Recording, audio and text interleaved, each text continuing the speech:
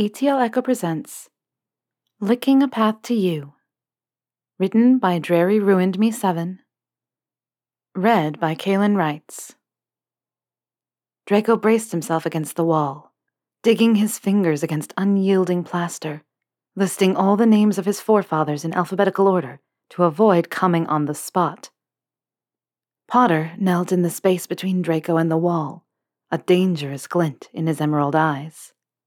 Draco looked down, holding Potter's hungry gaze. He knew what it meant when Potter arched an eyebrow while biting his bottom lip. Looking back on it, that was the reason Draco had hit on that guy earlier that night. He and Potter were at a pub with the usual gang, Ron, Pansy, Hermione, Luna, when a brown-haired bloke offered Draco a pint. Draco had glanced back quickly at Potter, who looked positively murderous, and smirked. It didn't take long. Draco accepted the pint and headed over to the dance floor with the bloke. He didn't even remember the stranger's name, or even the color of his eyes for that matter. Draco had kept his gaze fixed on Potter, on how Potter's jaw clenched from anger, on the way his tongue had darted out to lick his probably rage-dried lips, on the almost white knuckles of fingers curled around a glass of whiskey. It was all a show, an anticipatory show to finally get to see this look, to finally get Potter on his knees, furious, fired up, ready. "You like to live dangerously, don't you, Malfoy?" Potter talked slowly, his hot breath ghosting over Draco's aching erection, which was throbbing towards Potter's lips, so close, yet so far. "Shut your mouth," Draco all but growled, "and suck my cock. You like it more than I do." Potter smirked, his teeth showing. It shouldn't look so appealing, but for Draco, it sparked his arousal. And there it was, the moment Draco was waiting for the entire night. That little detail he had come to know about Potter and couldn't help but chase every time they were in each other's presence. Potter lowered his gaze, staring at Draco's cock with half-lidded eyes, his tongue swiping out to lick his lips and then the glistening tip of Draco's cock. The appearance of Potter's tongue had Draco exhaling loudly, anticipation prickling over his body. Potter smiled, his tongue delicately collecting the pre-cum gathered on the tip of Draco's cock before slowly circling the foreskin. So fucking slowly. The first time they did this, Draco had thought it was a game, that Potter only wanted to tease. How very wrong he was. Soon enough, he discovered Potter liked licking every inch of Draco with the devotion of a cat lapping every drop of cream from a bowl. Potter acted like he could never get enough, and Draco was more than happy to be the object of such admiration. Resisting the impulse to simply shove his cock past Potter's lips and down Potter's throat always proved to be one of the hardest tasks in Draco's life, even harder than sitting patiently through a crowded table of Malfoys asking him when he was going to produce an heir. But it was worth it. Every time. Potter's tongue slid further down Draco's shaft, pressing lightly against the swollen vein that ran the length of it. Fuck! Draco could already feel his legs trembling from Potter's ministrations and breathy moans against Draco's cock. With a groan, Potter pushed his tongue down to Draco's balls, dragging it over each one, closing his mouth to suck them in. Draco felt the warmth of Potter's mouth engulfing him, and he wasn't able to hold back the needy moan that escaped his lips. He leaned his forehead on the wall, closing his eyes, forcing his hips to stay still, just a little bit longer. With a small pop, Potter released Draco's balls, licking his way up Draco's cock once more, this time lapping more insistently, not leaving one single inch of it dry. When he reached the tip, he stopped, then licked it with the flat of his tongue, covering it all. He curled the tip of his tongue to press it over Draco's slit, licking away every drop of pre-cum, capturing each pearly bead and swallowing it down as if it were the finest nectar in the world. Fuck, Malfoy. You taste so bloody good, Potter said, lips brushing Draco's now sensitive head, sending jolts of pleasure throughout Draco's body. Draco opened his eyes, directing his gaze downward, only to find Potter looking up at him, his hand palming his still clothed cock, desperation darkening his eyes like a storm reflecting on the ocean. He smirked and sucked the tip of Draco's cock back into his mouth, groaning around it as he reached his hands around Draco's legs to cup Draco's arse. Fuck, yes. Draco hated how close to coming he already was, how desperate he sounded, how badly he needed Potter on his knees and worshipping his cock. But then Potter swallowed his entire length, his cheeks hollowed out, and it was enough to make Draco forget all about his pride. He pushed his cock just a fraction more into Potter's mouth, grazing the back of his throat, making him gag. He'd be worried if this was the first time they were doing this, but by now Draco knew for a fact that Potter loved having Draco's cock throat deep in his mouth just as much as he did bullocks deep in his arse. Potter grasped Draco's thighs tightly and pushed them back, opening his mouth to swirl his tongue around Draco's cockhead, repeating the movement once, twice. On the third time, he added his teeth. It was only a graze, quickly followed by his soothing tongue as he mercilessly lapped around Draco's cock. Fuck. More, Potter. More. I need...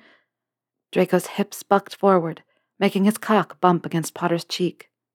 Potter's tongue darted out again to lick his shaft. Please, for all the magic in the world, suck. With a snort, Potter finally took Draco into his mouth again.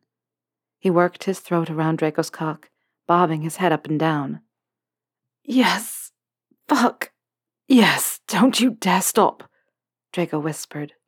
He felt his strength give way as his knees buckled under the power of the orgasm that ripped out of him in waves and waves of cum down Potter's throat. Potter's tongue was firmly pressed against Draco's foreskin, making sure not a single drop leaked out. Their eyes met, Draco's mind going blank as he registered Potter's blissful expression. Sometimes Draco wondered if he really ejaculated cream. With a deep moan, Potter released Draco's cock and leaned his head against the wall, closing his eyes. He murmured, sounding satisfied. God, Malfoy, I'd lick your spunk any hour of the day. Draco smiled, feeling stupid the second after he did so. Post-orgasm Draco was dangerously soft and cuddly. He slid down the wall next to Potter, feeling drained of all energy. I'm not going to stop you, Draco said, voice rasping, his eyes falling closed. Potter clicked his tongue, looking annoyed. You know, you gotta stop doing that. Doing what? Draco knew perfectly well what Potter was referring to. He smirked internally, hoping to play innocent well enough. You think you can fool me? Potter's voice was half amused, half nervous, which had Draco opening his eyes to look at him. Potter's head was resting against the wall, his gaze drawn somewhere towards the bed. He clicked his tongue again and continued. You flirt with other guys to get me angry and possessive and out of control. Draco snorted, a light puff of air which dragged Potter's attention. Potter snapped his head to him, and Draco smiled. I know you like it, Harry Potter. Potter smiled back, understanding passing between them. It felt intimate, close. Too close. Draco shook his head, inhaling slowly. They were only fuck buddies. No need to read meaning into a simple smile. Little confessions like these. It was all about sex. It wasn't jealousy. I have to go. Draco got up from the floor, straightened his clothes, readying to go home.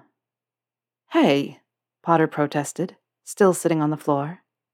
Don't I even get a little fuck? He raised an eyebrow, firmly grasping his hard-on. I'm already prepared, you know.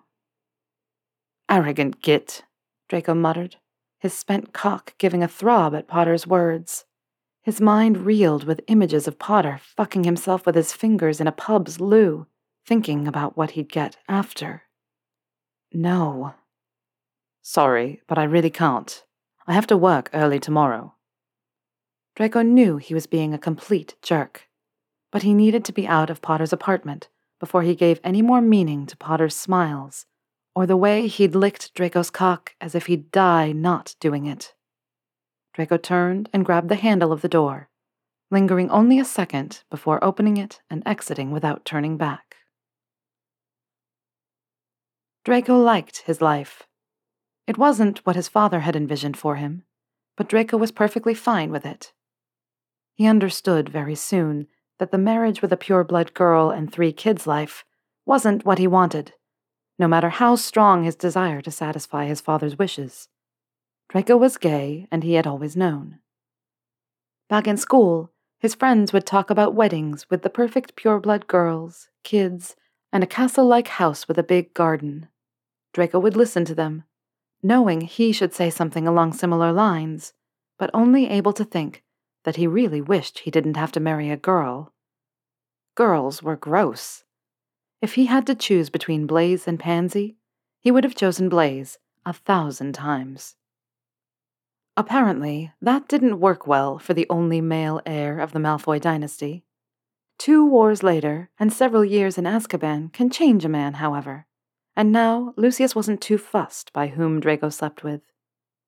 A drop of rain fell onto Draco's nose as his thoughts unraveled. He cursed and sped up his steps. He needed to hurry if he didn't want to arrive late to his appointment with Pansy at Sweet Prophecies.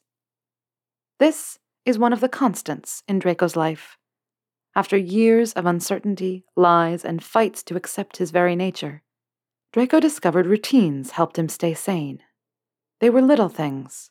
The same song played every night before going to sleep. Bohemian Rhapsody, of course. Reading every day. Breakfast with his mother every Sunday morning. Eating at Sweet Prophecies at least once a week.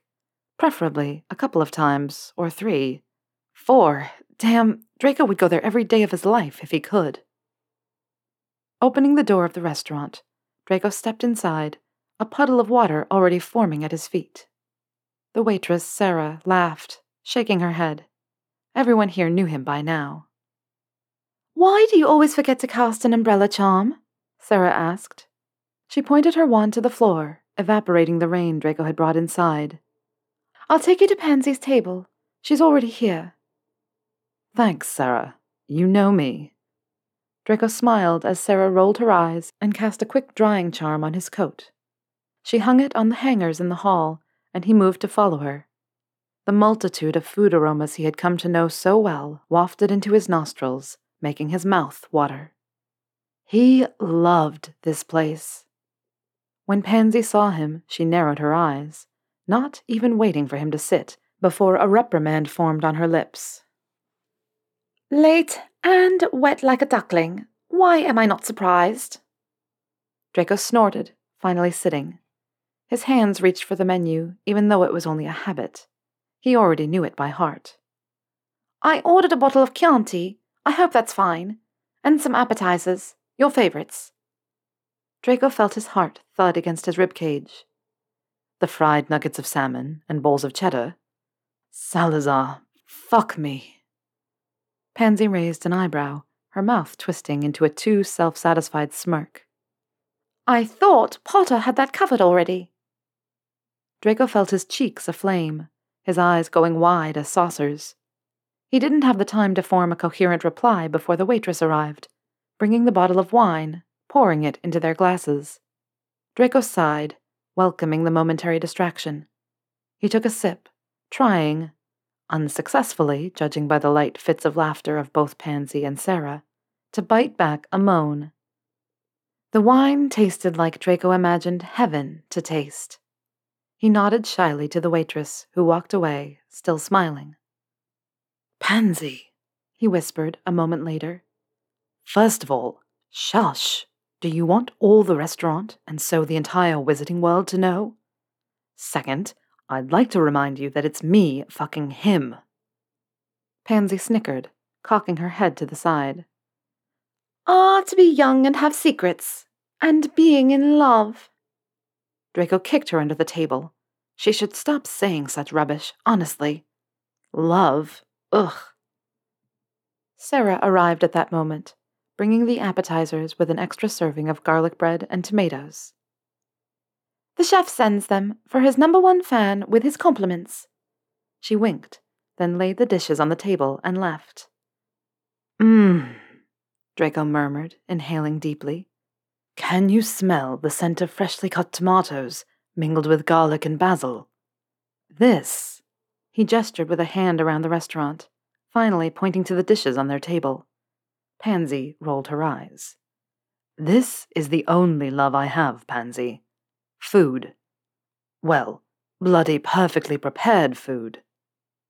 You're such a drama queen. I ask myself every day why I'm still friends with you. Pansy shook her head and took one slice of garlic bread, taking a small bite. Draco smiled, remembering the first time they'd come here, and Pansy's disgusted face. It's because of my charming personality. You can't resist it. Draco also brought a slice to his mouth, taking a moment to inhale the scent before taking a bite, closing his eyes. Pansy snorted, whispering, See? Drama queen. Draco opened his eyes, mouth stuffed with scrumptious tomatoes which exploded in his mouth, sending delicious drops of juice all over his tongue. Dear Lord, Draco wondered if it was possible to come from only taste stimulation. Stop it, Draco. It looks like you're going to come at any moment. Honestly, you're revolting. You agree with me, though. The fucking best restaurant in all of London. Draco took another bite, smirking, despite hating it the first time we came here. Pansy smiled too, trying to hide it behind her bread. It's my job. I run a magazine and personally write the food critique section. I need to be skeptical when I set foot in a new place.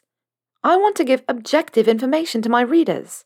And you have to agree, the first time we entered here, it looked like a giant Chinese dragon just vomited an ocean of confetti around it. Draco almost choked on his mouthful at the image, his eyes quickly filling up with tears as they darted around the restaurant. It was the perfect metaphor. Every wall was of a different color, flowers everywhere, hanging from the ceiling, the walls, off the tables, on the floor. Small bottles floated around the guests, holding all kinds of spices, both muggle and wizarding, ready to be used at any moment. Oil, salt, pepper, special sauces with avocado, or something called fennel, curry.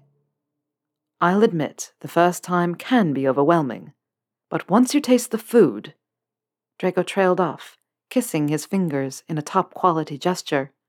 Pansy laughed, serving herself some of the salmon nuggets. Yes, it is top quality.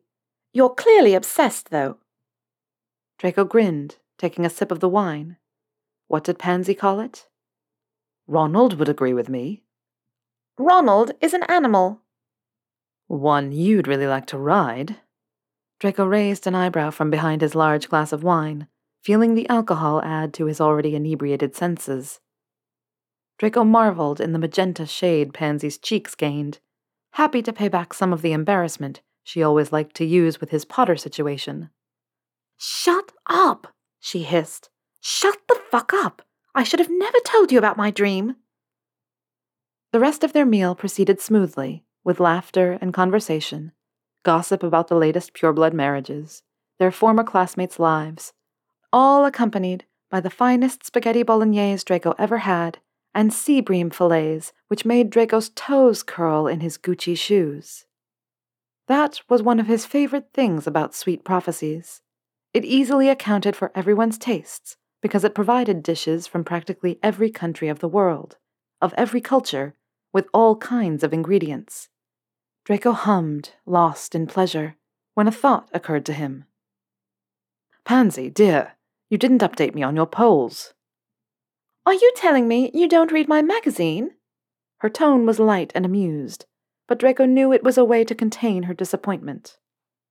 Sorry, love. I always read it, but I must have missed the last one, Draco said, trying to sound convincing. He loved Pansy, he really did, but he couldn't care less about reading articles concerning the latest laws and arguments held at the Ministry of Magic. He only cared about one section of Pansy's magazine, and he could easily get information about it when seeing her, if he were careful, which this wine wasn't helping him with. What wine was this again? Chianti. It's Italian. Pretty strong, but I love it. It ruins the sea bream's taste slightly, but it's worth it. You should have it with Potter. He'd enjoy seeing you pissed. She smirked, fishing out from her purse a piece of paper. It was a torn page from her magazine, Draco realized. Here are the polls. Honestly, this isn't bringing us anywhere near a solution. Draco took the offered page. Chianti. He should remember it. You know Potter and I are only fuck buddies. We're not dating. There's no eating together in a restaurant. No walks hand in hand down Diagon Alley. No breakfasts or brunches. Rien de rien. Before Pansy could reply, he continued, eyes glued to the article. 50% of the people think the chef could be African. 46% think they might be Asian. Draco quickly scanned the results of the poll. Pansy was right. He tossed it onto the table, scowling. These are completely useless. If we want to discover their identity, we need to concentrate on different details. Pansy nodded, scrunching up the torn page and vanishing it. I agree. People keep sending me notes on who they think the chef might be, but there doesn't seem to be a consensus or a link. And I still don't understand why someone would hide their identity when they're clearly well-liked and talented. Draco sighed. He didn't have the answer to that question. If people liked him even half the amount they seemed to love the chef behind Sweet Prophecies, he'd never hide his identity. Plus, the wine was completely messing with his thinking abilities. That, or a giant pink elephant had just started flying around the room without anyone else noticing. I think my time has come. Draco got up, amazed at his ability to stand up without falling or swaying. Pansy followed, muttering something that sounded like, You really can't hold your liquor, Draco. Draco beamed at the cashier as he went to pay. Jerome? Not happening, mate, Jerome said. I'm not telling you who the chef is. Besides, I don't know either. Draco shook his head. Jerome didn't understand. This was a matter of life and death. Jerome, listen. This is serious. This chef, they don't know it yet, but we're meant to be. We'll marry and have kids and live happily ever after. I know it, but I can't fulfill our destiny if you don't help me out. Jerome laughed, exchanging a glance with Pansy, his eyes crinkling. Mate, drop it. If it's destiny, you'll eventually meet, right? Draco exhaled deeply, handing Jerome his credit card. Destiny? It never worked well for him. It was a week before Draco saw Potter again.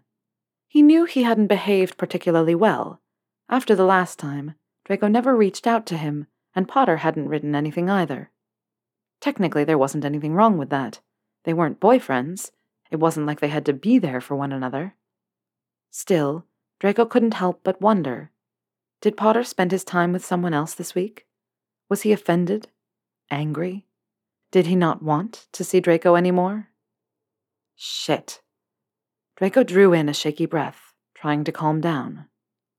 Their one rule in this whole arrangement was that they would come clean with one another if someone started having feelings. They had both burst out laughing when they settled on this rule, knowing it wasn't a risk. Now, after an entire week, Potter was approaching their table at the pub. Draco felt his throat dry up, his vocal cords tighten painfully, and his heart plummeted to his stomach, making him nauseous. Of course, though he'd been the one who suggested they take their relationship casually, he was the one who ended up getting sick. Shit. Potter sat down next to Draco, smiling as if it was nothing, as if they really were only mates, hanging out on a Friday night with their friends, sharing small talk about their daily lives. Every now and then, Potter would squeeze Draco's knee under the table or brush against Draco's hand, white-knuckled and tightly wrapped around his pint. And Draco would hate his life so damn much. After an hour, every nerve of Draco's body was on fire, and he was ready to jump at the slightest contact or question. Pansy shot him a perplexed glance, which Draco tried to brush away with a shake of his head. "So, Pansy, how's your witch hunt going? Did you find out who the mysterious chef of Sweet Prophecies is?" Ron was sitting right next to her, his adoring blue eyes fixed on her lips. How Pansy could be so fucking oblivious to Ron's attentions, Draco had no idea. It was clear to everyone else but the two of them, apparently. Pansy flushed, clearing her throat. "Still no clue. It's fun, because I swear I receive messages and guesses from all of London, every day. It's become a bit like a national hunt, and I absolutely can't understand how someone can hide so well." Potter hummed next to Draco, leaning in to whisper into Draco's ears. "You still want to marry them if you find them?"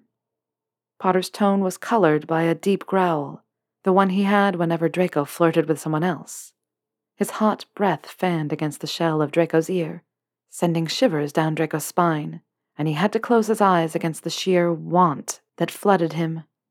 Fuck. 1 week without sex. Actually, 1 week without sex with Potter was too long. Definitely too long. Draco reminded himself that Potter wasn't jealous, that this was only a game. "Of course. They're my soulmate, I can tell." Draco opened his eyes again, just in time to see Potter's tongue darting out to lick his own lips, and then the brim of his glass. It was gross. It was horrific. Or, at least, it should be. So why did Draco find it so fucking endearing? Potter licked everything, for fuck's sake. Draco first noticed it at Hogwarts, and it looked like Potter never lost the habit. Whenever he had something in his hands, Potter licked it, as if to taste it, to discover if he liked it. It was incredibly unsanitary and unhygienic, and Draco totally hated it. It was the grossest thing he'd ever seen. Except he completely lost it every time he caught Potter doing it. Potter's hand came to rest on the small of Draco's back, hot and steady against his shirt. "What if the two of you meet?" he asked, voice rasping. "And you don't like them? Or they don't like you? Or—" Potter leaned in even more closely, personal space be damned. They were in public, for Merlin's sake. Draco risked a peek around the table. The others looked enthralled enough with their own conversation to ignore them. Potter went on. "What if they're a woman?" Draco couldn't hold back the inelegant snort that escaped. Potter really liked to take their games far, didn't he? Draco cleared his throat in a desperate attempt to hide the discomfort in his voice. "Then I'll sacrifice a life of sex for a life full of magnificent food. I'm sorry, but that's the most important thing." Draco could feel Potter's smirk against his ear. "Is it? I see." He yanked his hand off Draco's back, then pushed his chair backwards. He stood, smiling politely. Frankly, it was a bit frightening. "I need to go back home. I have a horrible headache. I'll see you soon." As everyone waved their goodbyes, Hermione called Potter over to tell him something private.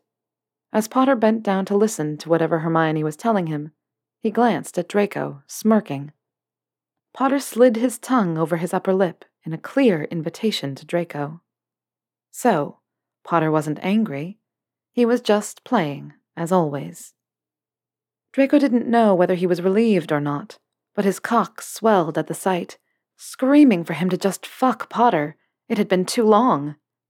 He put aside every thought, let his cock guide him. As Potter walked toward the door, Draco's eyes never left his arse until he was gone. Draco got up from his chair, feeling all their friends' eyes on him.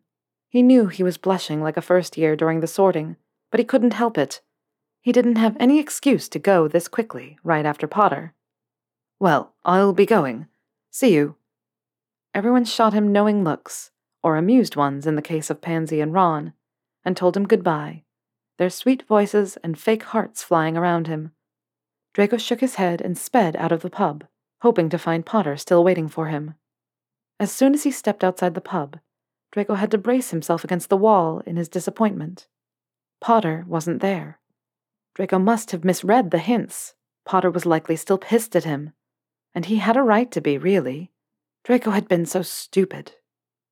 A chilling breeze made the hairs at his nape stand up on end.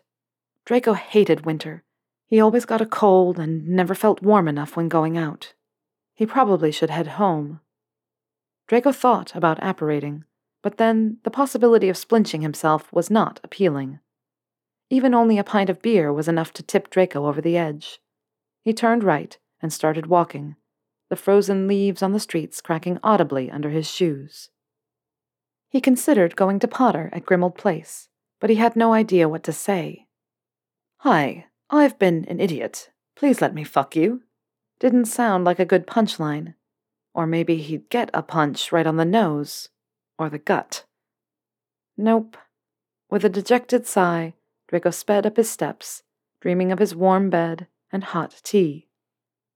What he hadn't expected to see when he stepped through the door of his flat was Harry Potter perched on his sofa, with a blanket draped over him and a book on his lap. Potter lifted his head and beamed, actually beamed at Draco. Fuck, it did things to Draco. Things he didn't want to think about. "Took you long enough," Potter said. His voice was thick, as if he was simply resting on Draco's sofa and felt at peace with the whole world. "I thought you'd be mad at me," Draco said carefully, levitating his coat and shoes toward his wardrobe. He padded towards the sofa, sitting next to Potter. "I was," Potter admitted, raising an eyebrow. "You did leave me without a single word, or your cock for that matter, for an entire week." Draco looked at him, not knowing what to say. But when Potter didn't say anything else, he swallowed and asked, But I decided I don't care. You do it sometimes. Disappear. Take your time. Are you okay now?" You do it sometimes, as if Potter knew him, as if they shared more than just fucking. Draco felt his heart thrum against his ribcage. It hurt. "We only fuck, Potter. I don't need your psychoanalysis when we see each other." Potter mumbled, eyes glinting. "So this is the moment where you ask me if I want something to drink, I refuse politely, and then we go to your bedroom and fuck each other senseless." Draco chuckled, his cock twitching at Potter's words. He raised an eyebrow, and Potter leaned in, whispering against Draco's neck. "If so, can we skip the first part and go directly to the fucking?" As the words slithered over Draco's sensitive skin, Potter was already unbuttoning his shirt, his tongue dragging slowly over Draco's ear, nibbling at the lobe and then down, right under his jaw, where Potter knew he could draw Draco's scandalous mules, rendering Draco slack in his arms. Draco decided to completely ignore the treacherous voice in his mind that suggested he'd missed this. He'd missed him. No, having a fuck buddy was simply too perfect. Draco always loved a good shag, which Potter was. Without too much preamble, Draco pushed Potter down on the sofa. He raked his hands under Potter's t-shirt, touching his bare chest and stomach, while grazing his teeth over Potter's jutting collarbone. Right when Potter lifted his hips to rut against Draco, Draco grabbed them and turned Potter around until his face was pressed up against the cushion. It wasn't gentle, or slow, or kind. Draco shoved Potter's jeans and pants down, tucking them just below the knees, not even bothering to undress him fully. Potter kept squirming and writhing under Draco, begging to hurry up and just shove it in, or he'd do it alone.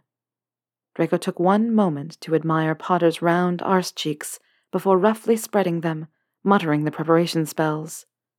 They both preferred to take their time, to stretch Potter's hole with Draco's fingers and mouth, but tonight, Draco wasn't one for patience.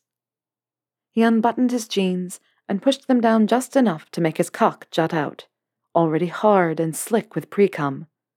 He aligned it with Potter's hole, moaning at the sight of the pink furled skin fluttering around his cockhead, invitingly so. Potter turned around, glancing at Draco through half-lidded eyes, the green almost gone, replaced by the deep black of his pupils. So eager, Malfoy, and now stalling? Draco grabbed a fistful of Potter's hair, pulled his head back, making him groan. Shut up, he all but hissed. In one smooth thrust, he was fully seated in Potter's arse, its warmth engulfing him as his grip on Potter's hair tightened. Draco fucked him hard with sharp snaps of his hips, mumbling, so tight, and fuck hot, over and over, as Potter started moving his arse in time with him. They came together in a synced chant of, God, Malfoy, and, oh, Potter, fuck. Draco almost forgot, but in a swift motion, he dropped his hand to Potter's cock, clamping down hard around its head, collecting the spunk in his fist as Potter fucked into it. Still high on endorphins, Draco turned Potter around to face him. Fuck, Potter looked beautiful. His hair was sticking out in all directions, his lips plump and shiny as if he'd bitten down hard on them, green eyes glossy with a hint of something unreadable that unsettled Draco. Potter's cheeks tinged a deep red as he looked at Draco's hand smeared with cum. His tongue darted out to lick slowly around his lips, an automatic, anticipatory gesture. The first time Potter had asked Draco if he could do it, Draco was confused and a bit disgusted. Not that he was too picky. Honestly, he'd always swallowed Potter's spunk when blowing him, but licking it away?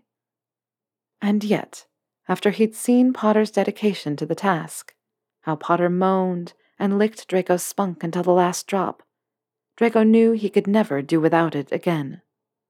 Snapping out of his memories, Draco extended his hand to Potter, who promptly lifted his head and met Draco halfway, slipping out his tongue and licking Draco's fingers in earnest. It should have surprised Draco how Potter's tongue felt smooth against his fingers, so delicate compared to the rough sucking of his mouth. But it only made sense. Potter licked and sucked Draco's fingers in the same manner as he did with his cock. It was fascinating. Draco could watch him do it forever and never get bored. By the time Potter finished licking, sucking, and nibbling Draco's hand, Draco's cock was hard and leaking again, his breaths shallow and quick. Potter glanced at Draco's renewed erection, his lips twitching.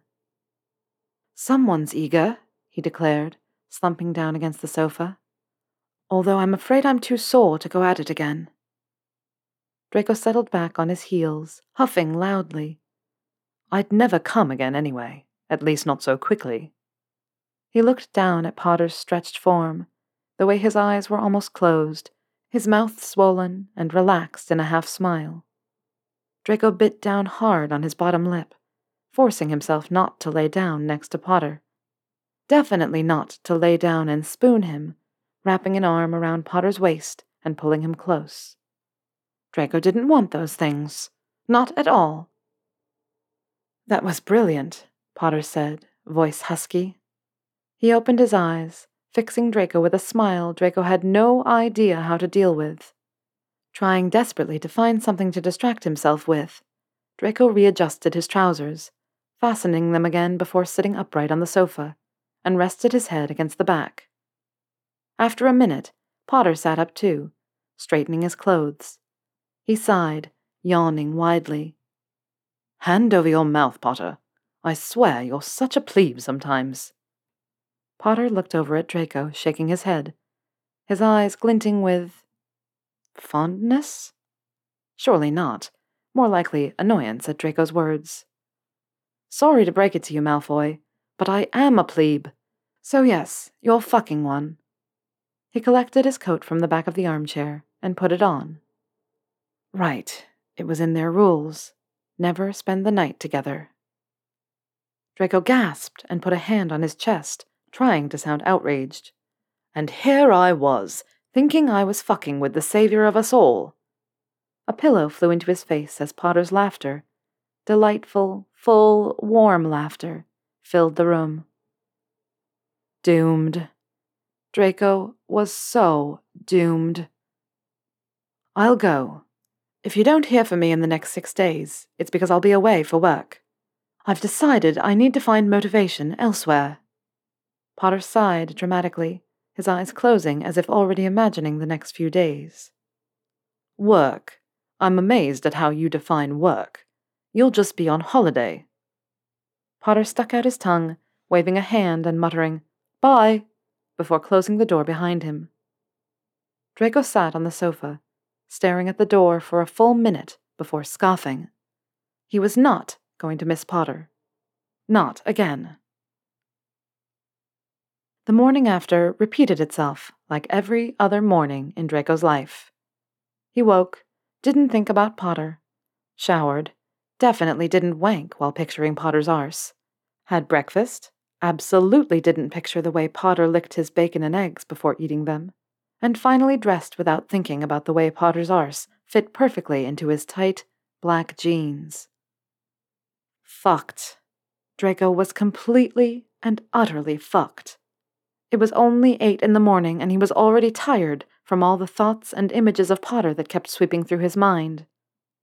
With a last thought about the way Potter's face had looked at peace and relaxed on his sofa the night before, Draco stepped into his fireplace, a pinch of flue powder between his fingers. He hoped it would be a busy day at work. Draco spent the entire exhausting morning staring at the door of his office, wishing he could implant one of those televisions Potter was so fond of to distract himself. Join the Unspeakables, they had said. They're respected, they're brilliant, you'll like it, they'd said. Every day is a new adventure. Every day sucked, if you asked Draco. Well, perhaps that wasn't completely true.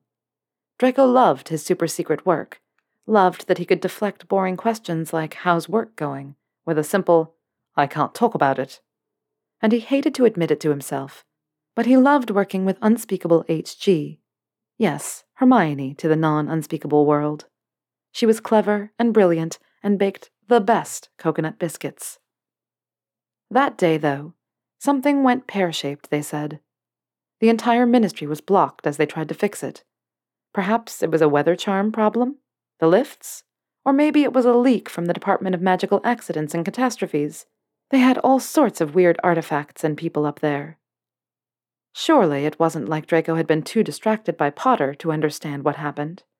He hadn't been thinking about the way Potter's back felt against his chest, hot and slick as Draco fucked him into the sofa. Draco's cock stretched in his uniform, and he narrowed his eyes at the door as if daring it to contradict him. The door burst open, and Draco jumped out of his chair, crying, "I wasn't thinking about him." Ron's eyebrows lifted as he chuckled, a hand still resting on the handle of the door. "You weren't thinking about whom?" Draco said, feeling his cheeks heat up. "Nothing. What are you doing here?" Ron blushed, his cheeks matching his fiery hair and the scarlet of his Auror uniform. "Well, I wanted to ask if you'd like to have lunch with me." Draco's eyes widened abnormally before a thought occurred to him. He quickly regained his composure, raising an eyebrow at Ron. "I didn't know I was your type, Weasley." Ron rolled his eyes, his lips twitching. "You're seriously damaged, Malfoy, if you think I'd ever willingly think of you as a possible partner." "Wow, that was a long way to go just to tell me off." "However," Ron went on, his grin now wide, amusement evident in his tone, "that's not the reason I asked. I needed to talk to you about something." "Pansy." Draco cocked his head, taking a deep breath for dramatic effect. If there was something he loved about Gryffindors, it was how transparent their emotions were. "Sure, let's go. I know just the place." Draco got up, taking his cloak from the coat stand next to his desk and walking past Ron. "You're paying." Ron was laughing while murdering his steak. It was atrocious. Draco had no other words to describe it. Every time Ron was around food, it looked like a bloodbath was happening on his plate. Draco, however, didn't mind Ron's company when they went out together. Ron was the only one who shared Draco's love of good food and strong wine. With horror, Draco wondered what that told about him, that he found so many Gryffindors enjoyable to be around. "I should have known you'd bring me to Sweet Prophecies. You've got an obsession, mate. Draco hummed, looking at the zero-gravity spaghetti hanging from his plate. He loved how simple Sweet Prophecies felt, even though there were some weird and delicious dishes on the menu. You agree this is the best restaurant in London, though? Ron lifted his eyes. It really is, he sputtered, hand reaching for his glass of wine. Draco beamed, happy they had that settled. As he took another forkful of couscous, Draco narrowed his eyes at Ron. He was definitely taking too long to swallow his wine, and Draco didn't really want Ron's stuttering love words for Pansy to spoil his dessert. Draco cleared his throat, waving a hand towards him. Spill the beans, Ron. Ron put down his glass. Harry always talks about you, and I couldn't understand what he sees in you. But you're actually okay, he said, before glancing somewhere past Draco's right shoulder. Draco's heart stopped, more or less, at Harry, his mind running once again in various pleasurable, yet wrong, directions. He had to blink several times to remind himself how breathing worked. Potter talks about me? Ron raised an eyebrow, shrugging. Yeah, I mean, since you've become friends, he's... Friends, right. Yes, of course, friends. We're like best friends now. Ha ha. Draco's voice was strained, nearly hysterical, and he wondered for a second if being surrounded by so many Gryffindors all the time was starting to affect him. Then he remembered that time when he was 12 years old, and his father asked him if he had finally beaten Potter at Quidditch. Draco had choked on air, grasped the edge of the table, and blurted, Yes, no, I don't know, don't kill me. Maybe it wasn't Gryffindor's fault, after all. Ron smirked, the bastard. Huh, maybe Harry didn't tell me the whole story? Draco blinked, feeling the tip of his ears go so hot he was sure he could have boiled eggs on them. Panic seized him, and he wasn't very good at reacting to it. So, you want to fuck Pansy, hmm? That probably wasn't the best way to start that conversation. Ron's eyes bulged so much, Draco was ready to scoop them up with a spoon. Not really, Ron stammered. Fuck, Wait, why do you think that? Am I that obvious? Damn, I wanted to talk to Hermione before... Well, and then, I don't know if Pansy, Draco shook his head, happy his lame attempt at redirecting worked. He felt satisfied with himself, before remembering he was an unspeakable for a living. Merlin, breathe, Ron. I need more wine and at least several slices of cake before talking properly about this. Ron smiled and called Bob, that day's waiter, over, ordering 3 slices of apple and mint cake, plus another 2 glasses of Pinot Noir. Draco would have never guessed that apple and mint were a good combination, but Sweet Prophecies changed that, too. Their order arrived just mere minutes later. The waiters all knew Draco by now, and regaled him with special attention. Of course, it wasn't one of the reasons why Draco loved the restaurant. Draco wasn't in such a desperate need for human attention. He wasn't. He smiled beatifically at Bob when he put the cake in front of them, and couldn't stop salivating at the sight. Draco inhaled deeply, getting lost in the sweet aroma of his cake, almost forgetting he wasn't alone.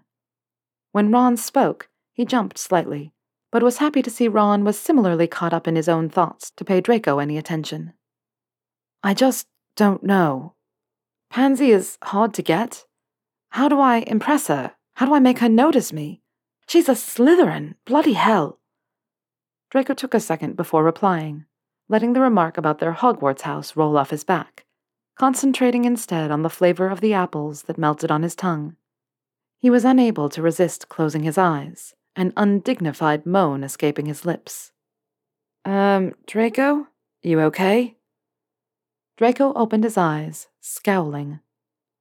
Wow, Pansy was right. You do look like you're about to come when you're eating here. Oh, shush. Listen, Ron, you don't need to do anything. Salazar helped me, for reasons completely unfathomable to me. Pansy is already impressed by you. Just ask her out, and maybe help her with her polls. Ron's grin lit up his entire face. It was unsettling to witness such an intense moment of happiness. Draco only wished Pansy were here to see it, and not him. Brilliant! Bloody brilliant!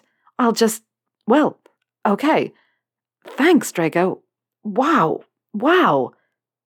Draco could practically feel the exclamation points at the end of every word, and chuckled into his glass of Pinot Noir.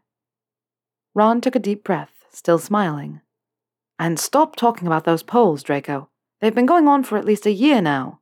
Drop it. Pansy's the one who made such a big deal out of them, involving the entire wizarding world in the research. Ron took a bite of the cake, raising an eyebrow, disbelief overtaking his face. This is actually pretty good, he mumbled. He looked at Draco then, something too similar to amusement in his eyes. Pansy only does the polls for you know that, right? If we're all so interested in those polls, it's because you're our favorite lost cause. Draco blinked, hesitating as he reached for his second slice of cake.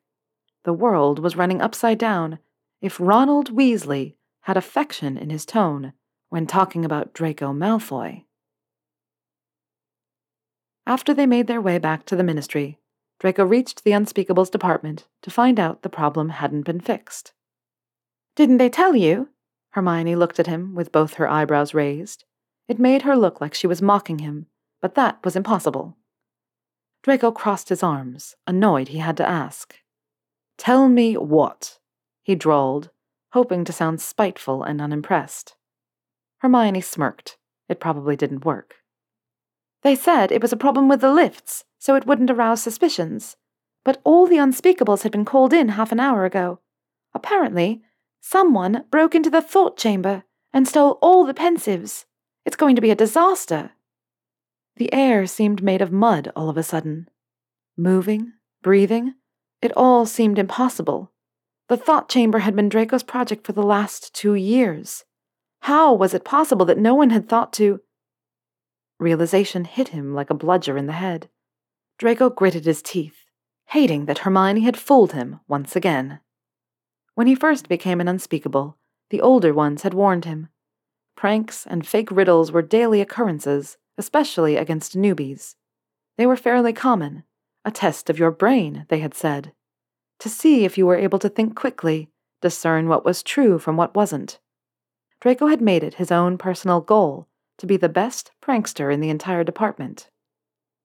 That obviously led to total chaos, with people crying in every corner of the Unspeakables' rooms, with increasingly dangerous pranks from the more ambitious, until eventually their head of department, Unspeakable Croaker, had to put a stop to the pranks when a unicorn was found flying around the Love Room offices, sending papers all over the place and knocking everything out of place in its haste to find the way out. Draco did not laugh at that one. He was too busy being proud, seeing as he was the mastermind behind the prank. However, it came to no one's surprise that Hermione and Draco's pranks were the best. They'd sworn war against one another, and even after Croaker banned everything, they kept the tradition alive with smaller pranks, little mischievous acts that kept the brain alive. Draco leveled his shoulders, cocking his head toward Hermione. "Oh, really?" he asked, his lips quirking at the sides. "Well, at least I've got good company. It just so happens that your ex-boyfriend fancies me." Hermione's eyes widened briefly before she rolled her eyes. "No need to get ridiculous, Draco. Okay, yes, I was messing with you. Everything's fine, they fixed it. Some idiot cast a sticking charm to all the doors of the lifts and—" She trailed off, eyeing Draco, who was biting his cheek to suppress his giggles, with an annoyed glare. "It was you, wasn't it?" "Actually, it wasn't me, but I wish I had thought of something so funny myself." Hermione rolled her eyes, a smile pulling at her lips. "It wasn't funny, you git. It blocked the entire ministry for half a day." Draco mouthed an "exactly" as she shook her head and led them to the thought chamber to actually get some work done. They were compiling their end-of-the-day reports when Hermione looked up from her papers, biting her bottom lip. Draco saw her out of the side of his eye and knew right away what had crossed her mind. When Hermione cleared her throat, Draco raised his head to look at her. She continued. Right. So, Ronald, he fancies Pansy, doesn't he? Draco schooled his tone to be the sweetest and clearest possible when he said, "Oh, honey, didn't I tell you Ron and I have a secret romance?" A pen flew through the air and smacked into Draco's forehead. "Ow!" Hermione chuckled, fidgeting with another pen. As if. You know what I mean, Draco. Draco smiled at her. What beautiful, intelligent women saw in that weasel, he had no idea. "Hermione, you're smarter than this. Besides, I'm not the one you should talk to. If Ron has something to tell you, he should be the one to do so." Hermione sighed before straightening her shoulders and speaking.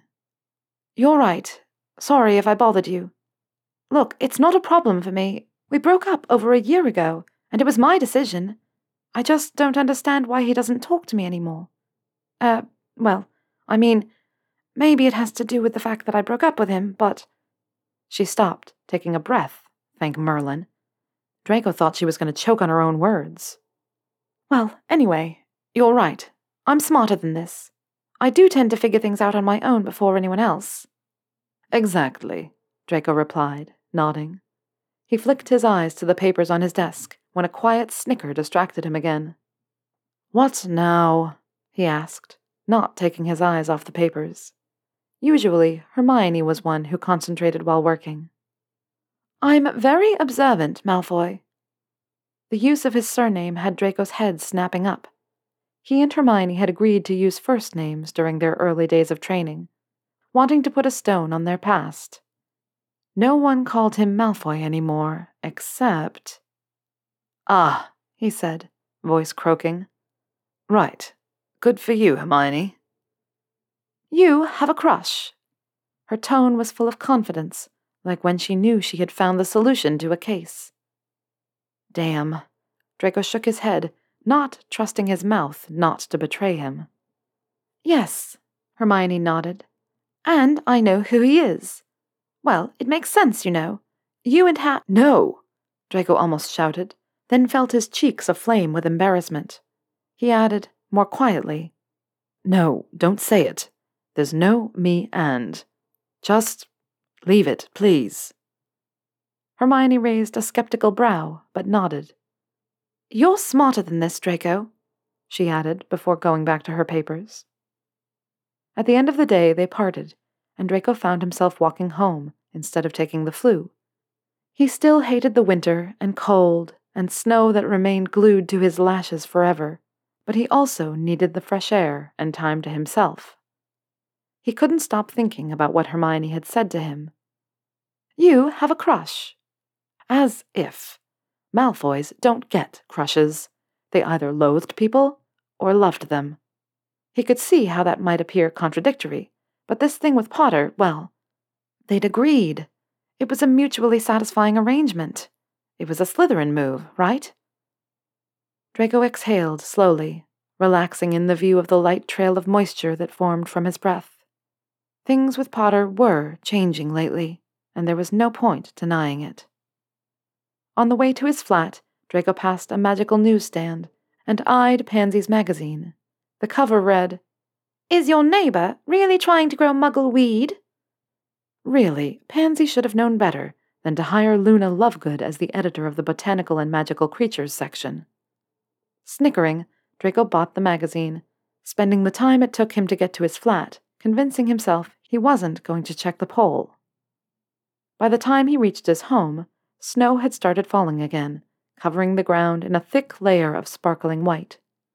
The sun had just dipped below the horizon, casting dark orange streaks to color the snow, making it look like a field of poppies. Draco shook his head, flicking the door open. Poppies had always been his mother's favorite flowers. As soon as he stepped foot into his flat, a voice dangerously similar to Potter's rang in his head. "Honestly, Malfoy, why do you always forget to cast weather charms?" It was something Potter liked to tease him about. Potter was right. Draco was a pureblood, someone who grew up with magic as the most natural thing in the world. It should have been second nature. Something about weather charms, though, didn't convince Draco, and he always avoided using them. It looked unnatural to cast a heating charm or a rain-repelling charm. What if you got it wrong and accidentally set your clothes on fire, or attracted rain instead of repelling it? No thanks. Draco preferred not to take such risks. He stood at the entrance to his flat, sending his coat, scarf, hat, and gloves to dry next to the fireplace. He took off his shoes and soaked socks and deliberately looked at the sofa. He was flooded with images of Potter lying on his face, drinking down Draco's cock as one would drink a glass of water. Potter lying on his back, eyes half shut in post-orgasmic bliss. Draco sighed, resigned to his already half-hard cock. It was only 1 week without Potter. Draco could do it. He had already done it. If he couldn't have sex, then endless wanks would do. Draco slumped on the sofa and acchioed Pansy's magazine. He was halfway through it, still dutifully avoiding the pole. Someone should really compliment him for his self-control. When he came upon a paparazzo's picture of Potter entering a library. The caption read, "Will Harry Potter's book ever see the light of day?" Draco chuckled, remembering Potter's words. "I've decided I need to find motivation elsewhere." Who knew what or where he meant? At this rate, Potter's book would never be ready. Draco turned the page and found himself in front of the poll responses. He started reading them, rolling his eyes at the notes the readers had sent Pansy. They were all so useless. No one could refuse such fame. What if the chef doesn't exist at all, and it's all a conspiracy, and they're actually serving us fake, magical food? It's more than one chef, that's obvious. No one could cook so many great dishes alone. Come on. But one, in particular, caught Draco's attention. What if it's simply someone who doesn't like the fuss of a life filled with fame? I say, respect them and their choice. Peace and love, Pansy. I love your magazine. That had never crossed Draco's mind. He tore out the page, cutting the note and keeping it in the drawer of his living room bureau. He was about to go to his room when the fireplace roared and Pansy's head appeared in the flames. Draco? Draco returned, waving at Pansy. Hey, what's up? Oh, you're here. Listen, we're going to the pub. You need to have more fun in your life. We're meeting in 10 minutes. Bye. Draco didn't even have time to respond, but Pansy was right. A night out at the pub would be a welcome distraction. Boring. Boring and annoying. And boring. Good Lord, was it even normal that Draco couldn't have any fun at the pub if he couldn't encourage Potter's jealousy by flirting with random blokes? He glanced at the dance floor, where Pansy and Ron were throwing their arms around, daring to call it dancing. Blaze was flirting with several girls at the same time. How he managed to do so was beyond Draco. And after a moment of his eyes wandering around, he spotted Hermione, sitting next to him. Draco, glad to see you're here, she purred, sarcasm oozing out of every pore. No flirting tonight? There's a bloke at 9 o'clock who's been staring at you rather intently. Draco turned his head, his sight wavering slightly. Perhaps he had had too much to drink. Oh, him. That's just Julien, a friend of my mother's. He's 40 years old, and I've got nothing against the age gap, but no thanks. Hermione blinked at him, snickering quietly. Ah, I see. Yeah, I guess you could do better. But Harry's not here tonight, is he? Draco shot her a glare that he hoped looked murderous, but more likely only looked watered down and wobbly. She laughed and went to go dance, dragging Luna Lovegood out of Merlin knows where.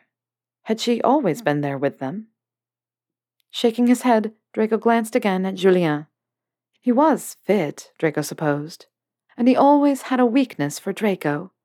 But whenever Draco thought of someone else, his mind drifted immediately to Potter, with his soft, soft hair and bright, bright smile, and his glittering, sparkling eyes and... Wow, Draco really needed to get a grip on himself. He took another sip of his Metropolitan and sighed. That's exactly how it happened the first time with Potter. It was nearly a year ago. They were at this very pub with their friends. Potter had ordered a margarita, and he and Draco were the only ones left at the booth. Draco had tried to look unbothered by Potter, but it had been impossible. As soon as Potter's drink arrived, he scooped it up and licked the entire edge of the glass until not a single fucking grain of salt was left. It was indecent. Not only because of how extremely unhygienic it all looked, but because of the look on Potter's face. Potter looked as if he'd drank the sweetest nectar, as if licking the glass had been the most natural thing in the world. He would occasionally stop to lick his own lips, little moans escaping him. Draco stared the entire time, transfixed. How could someone possibly like licking salt like that? But Potter looked entirely unfazed. Once he finished, he picked up the slice of lime, and Draco's insides jolted, his face suddenly on fire. He could feel droplets of perspiration at his nape. Had someone just turned up the thermostat? But when Draco decided to stand up and demand they lower the temperature, honestly, it was torture how hot it had gotten. He felt glued to the spot, as Potter did the very thing Draco imagined. He brought the slice of lime to his lips, his tongue dragging across the flesh, excruciatingly slow, small shivers running down his back, visible goosebumps rising on his arms. Draco had sucked in a breath, asking himself if there was anything filthier or hotter than this. When Potter eventually bit into the slice, droplets of lime juice ran down his fingers. His tongue darted down to lick the droplets clean, before returning to voraciously attack the slice of lime. By that point, Draco's brain was mush, his ability to think reduced to nada. He must have mumbled something, because Potter stopped, turning his head to Draco with a perplexed, then surprised expression.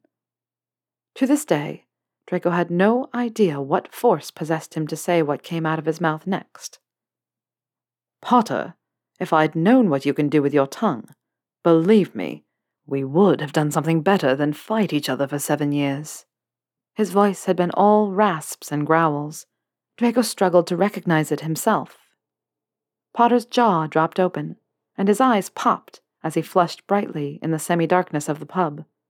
He looked between the slice of lime in his hand and his glass, blinking several times as if he hadn't realized what he was doing until that very moment. Draco hated himself for possibly breaking whatever spell had possessed Potter to do all that in front of him. But after a couple of stunned blinks, Potter's mouth widened into a crooked grin. "Is that so?" he had asked, voice so low the vibrations went straight to Draco's aching cock. Draco blinked, possibly frozen, under some sort of spell himself that changed his personality from composed to blunt and horny. Potter had bent his head slightly, then sucked the slice of lime, a filthy, slurping noise filling Draco's ears, making him gulp for air.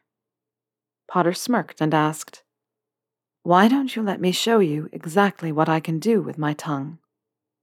Some lime juice was stuck on the corner of Potter's lips, and whatever spell had hit Draco that night was still in effect, because the next thing he remembered, he was leaning in and licking it off with his own tongue. Off Potter's lips. It was unhygienic, dirty, filthy, and damn, so fucking hot. What happened later had enshrined the pillars of their friendship with benefits. The trip from the door of Draco's flat to his bedroom had been a mess of tangled limbs, and their feet bumping against one another in the darkness. "No kisses," Draco had breathed through groans. Potter had nodded, his hands already unbuttoning Draco's shirt, fingers ripping the buttons apart. "I agree. No feelings. Just sex." "Right, and since we're here, never touch my shirt like that, ever again," Draco had gritted out, hoping to sound threatening, but knowing he was completely out of breath by this point. "Is this a friends with benefits situation, then?" Potter had asked, removing his own t-shirt. Draco smirked, taking off his shirt completely, sending it onto his couch in a neat rectangle. "Sex without stupid chit-chat or sentimentality? Sounds like a deal to me." They had collided with the bed, then fell onto it, Draco on his back, Potter straddling him. "Fine. No kisses. Yes to licking and biting, please. Please let me. Your skin looks so damn biteable. Potter had gasped, grazing his teeth over Draco's collarbone. Who knew that could feel so damn good? Draco had nodded, frantic, lifting his hips to slide his trousers and pants off. Potter took the hint and stood to finish undressing, then returned to straddle Draco in a blink of an eye. I want us to be very clear about what we want. You know, when... Draco moaned, feeling Potter's tongue drag along his neck, circling his Adam's apple. When? Potter said, hot breath ghosting over the wet trail. It really shouldn't have been so hot and arousing. Saliva was gross, but Draco must have lost his mind somewhere around the time when Potter was licking the damn salt off the glass. When you're in a relationship and you don't say straight away what you want, and especially what you don't like, because you don't want to disappoint the other person. Potter stopped briefly, raising his head and giving a firm nod. Draco took the opportunity to inhale deeply, his hands cupping Potter's arse cheeks. Dear Lord, they were so round and squishy and perfect. Right, I don't want that, Draco continued. This is sex, so let's work to make it perfect, shall we? Potter had grinned wickedly, the sight sending sparks throughout Draco's body. Damn right, Malfoy. Who would have known you'd be so wise after all? Draco didn't have time to reply. Potter ducked his head and licked his way down Draco's chest, digging his tongue into Draco's navel, taking Draco's cock in his mouth, with a deep growl. Oh, fuck, yes, Draco gasped. What? He inhaled, trying to force his brain to remember how breathing worked. What do you prefer, top or bottom? Potter temporarily ignored Draco's cock, to Draco's utter regret. Potter reached around his back, his fingers disappearing in the space between the crease of his arse cheeks. Bottom, Potter said without hesitation. Fuck, Malfoy. I want you to fuck me so hard, I won't even remember my own name when you're finished. Draco had gripped the blankets for dear life. At this rate, he had no idea how long he would last, but he had to make this perfect. They had fucked that night. Potter on all fours, Draco behind him, pounding into Potter, whispering filthy words to him. What was my name again? Potter slurred once they finished. Draco smiled, snorting. Potter. It was phenomenal. Tell me you want to do this again. Draco sighed, his breathing still labored, eyes closed. Gods, fuck, of course I want to, Harry had replied, short of breath himself. He shifted on the bed. I should go, shouldn't I? Draco had opened his eyes, lifting a questioning brow. I mean, no sleeping together. I don't want any complications, Potter had declared. Whatever. I'm not an animal. Take your time, you Burke. At least catch your breath before you go. Draco had watched Potter smile shyly before getting up from the bed to get dressed. He'd turned towards Draco, blew a kiss in Draco's direction, his playful green eyes watching him intently. And then he'd left, returning to his own home. Draco sighed, his face heating. Thinking about the memory had sent his body into a spiral of arousal and... Draco, a deep voice startled him. I saw the way you were looking at me. Draco felt cold sweat gathering at the nape of his neck. He should have never looked at Julien before going into a detailed reminiscence of his first fuck with Potter. Julien, Draco greeted in his coldest voice possible. Julien moved in front of him, a predatory smile on his face. I have always nursed an affection for you. We could give it a go. Draco scrunched up his nose at the way Julien's voice emphasized the word affection. There was no way he'd go home with such a slimy man. I wasn't looking at you, and if you'd excuse me, I have other things to do. Draco got up from his seat, reaching the others in the middle of the dance floor, turning only to throw a vicious glare at Julien, who didn't look too fussed by it. Hermione took his hand and launched herself in a wild series of movements. Draco pulled her towards him, trying to redirect her feet, to give her a sense of rhythm. After about 5 times, he gave up, screaming in horror instead. "Don't step on my Gucci's, Granger!" On the way back home, Draco was a bit terrified at the knowledge that Hermione Granger was quickly qualifying herself as a friend in Draco's realm. So, no random blokes, no exciting new projects at work, no striking discoveries in the potions field, no gossip, and no trips to Sweet Prophecies in the long week of Potter's absence. Draco started wondering if his life had meaning and a bit of spark only when Potter was present, and then refused categorically to acknowledge he even thought something like that. He didn't need Potter to have fun, thank you very much.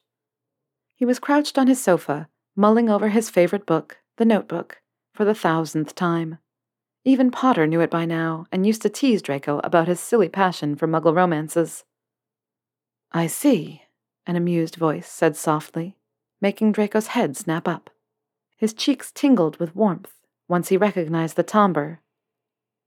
"The Notebook again, huh? That's what you've replaced me with?" Draco snorted, closing the book in his lap. "I want you to know that I fully regret giving you free access to my flat." Potter's arms encircled Draco's shoulders from behind, his voice now low and purring into Draco's ears. "That's not true," he whispered. His hands fell lower, massaging Draco's chest, and Draco allowed himself to lean back against Potter's body, reveling in his warmth, his musky scent. He hadn't missed this. He just... Hell, who was Draco kidding? He missed the git. "How was your trip? Motivating?" Draco asked. Potter's hands roamed lower still, tracing over the waistband of Draco's joggers as Draco's muscles quivered under Potter's touch.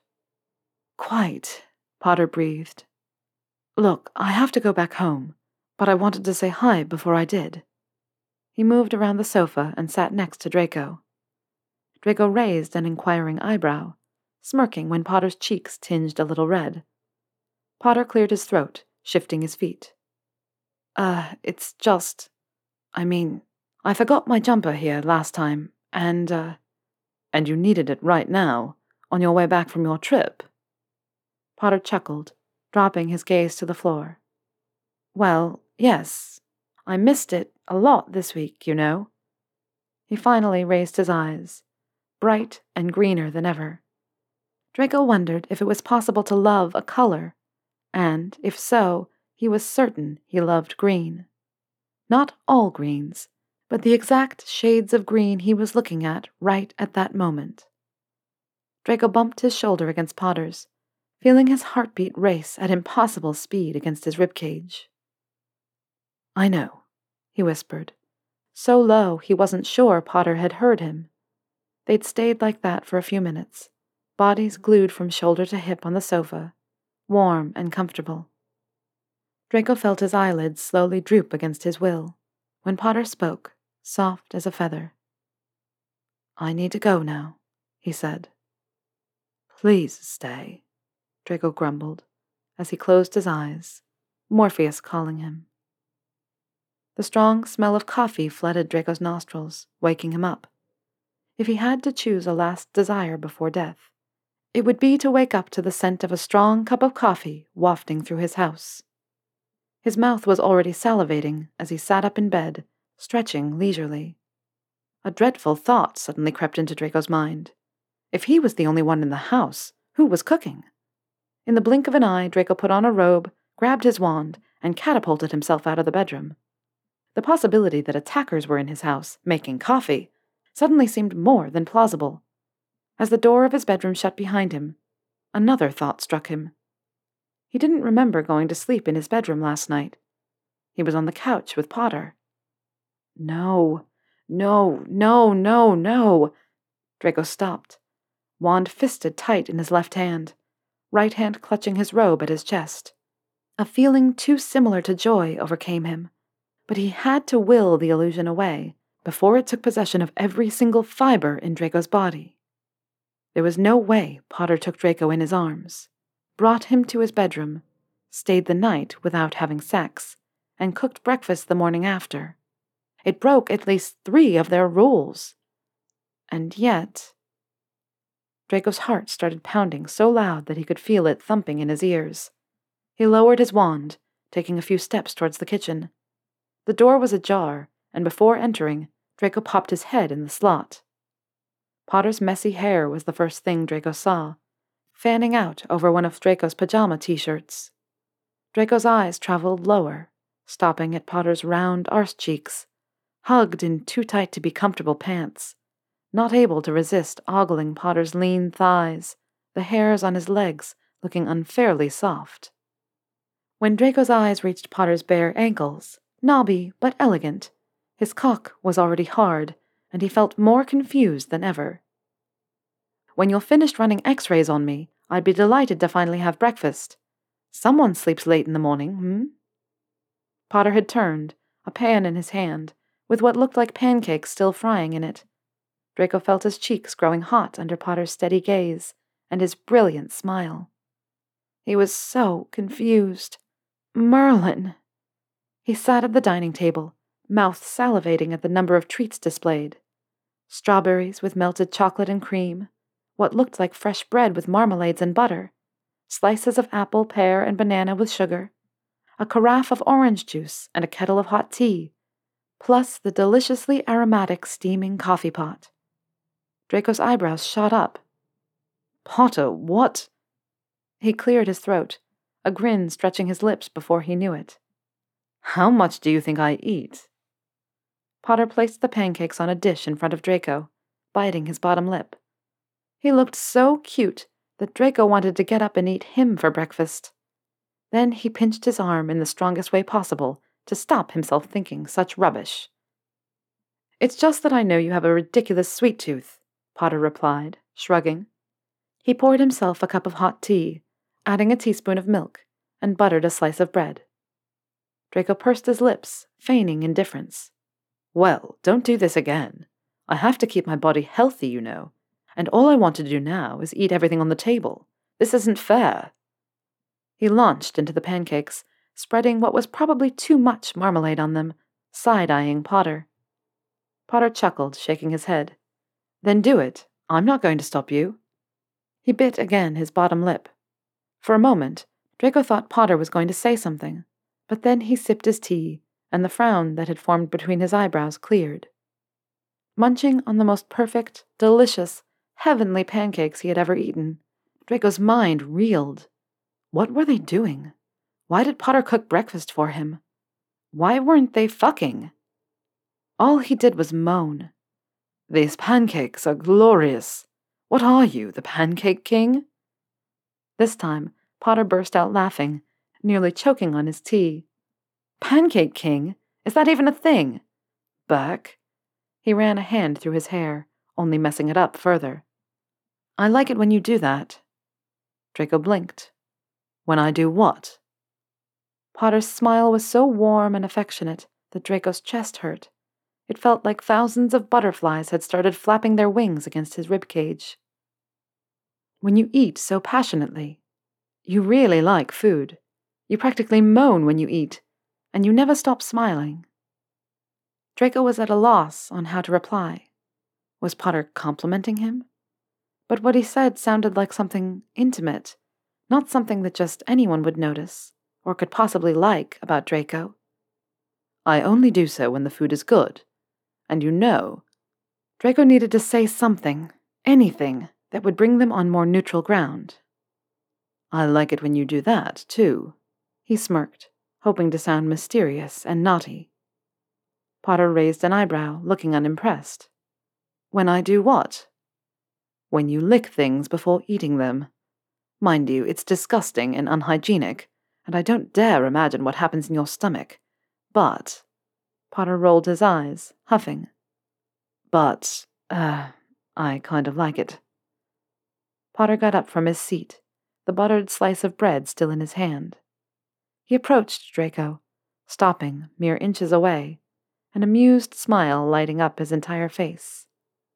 He brought the slice of bread to his mouth, dragging the flat of his tongue along it slowly, eyes still fixed on Draco. Then he put it down on the table and picked a strawberry, dipped it in the melted chocolate, and lifted it to his lips, smearing them with the chocolate before flicking his tongue out to lick his lips clean. Draco watched his movements, drawn to the wet sounds of Potter's tongue against his own lips. Merlin, he was completely fucked. The erection he had painstakingly subsided came back with full strength, tenting his pajama bottoms. "Disgusting," Draco whispered, his breathing difficult all of a sudden. Potter smirked, putting away the abused strawberry to dig his fingers in the chocolate. Draco watched, helpless. In a quick move, Potter's chocolate-covered fingers were on Draco's cheeks, tracing chocolate lines on his cheekbones, jaw, nose, and lips. Draco held his breath, his mind screaming, "Filthy, disgusting, wrong," while his cock cried, "More, lick me." When he finished dirtying Draco's face, Potter smiled, looking satisfied. He stared into Draco's eyes, and then his tongue peeked out between his flushed lips, the tip of it touching Draco's cheeks to lick away any trace of chocolate from his face. Potter's breathing looked labored too, quick puffs reverberating on Draco's skin, making him shiver. "You know," Potter said, as his lips rested on the corner of Draco's mouth. Draco was gripping the arms of his chair, trying desperately to stop himself from reaching out and grabbing Potter to rut shamelessly against him. "I really like licking," Potter said, his voice barely above a whisper. "I think taste is an important sense that we too often associate only with food." Potter's hands snuck under Draco's pajamas, roaming over his chest. "I love the taste of your cum." Draco couldn't do anything to prevent the violent shudder that ran through his body upon hearing Potter's words, or the blood that rushed to his cock, thickening it even more. "But above all, I love the taste of your skin."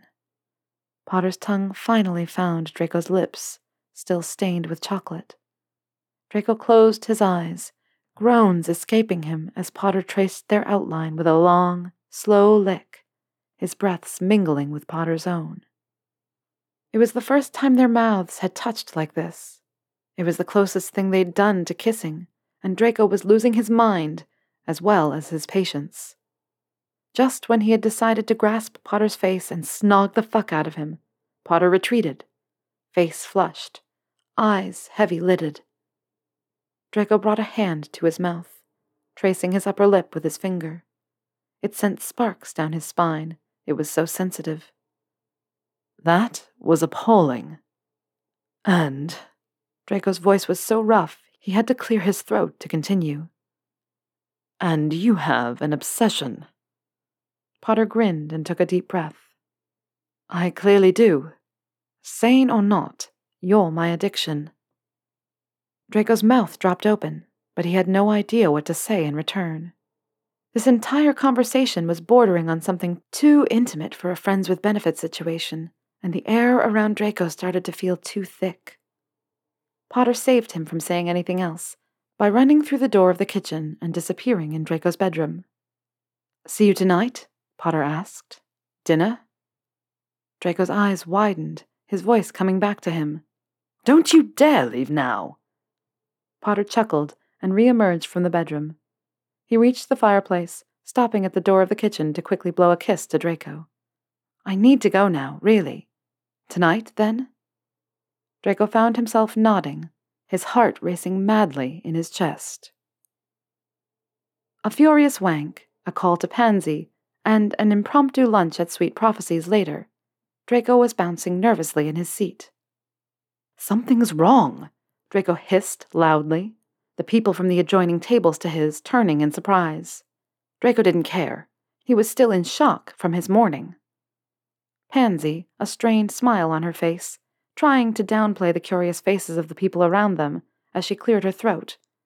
"Draco, calm down. We're in public." "No, you don't understand.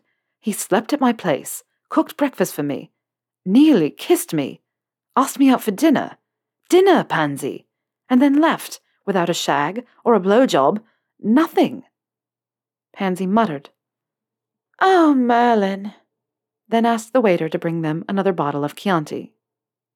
Lower your damn voice, Draco. I love this restaurant. I'd like to keep coming back, thank you very much. The waiter arrived a few seconds later, letting out a soft snort as he poured them 2 glasses of their favorite wine. Upset today, Draco? Draco glared, before remembering Pansy's warning. It's nothing, really. Nothing that your great food and wine can't solve, I mean.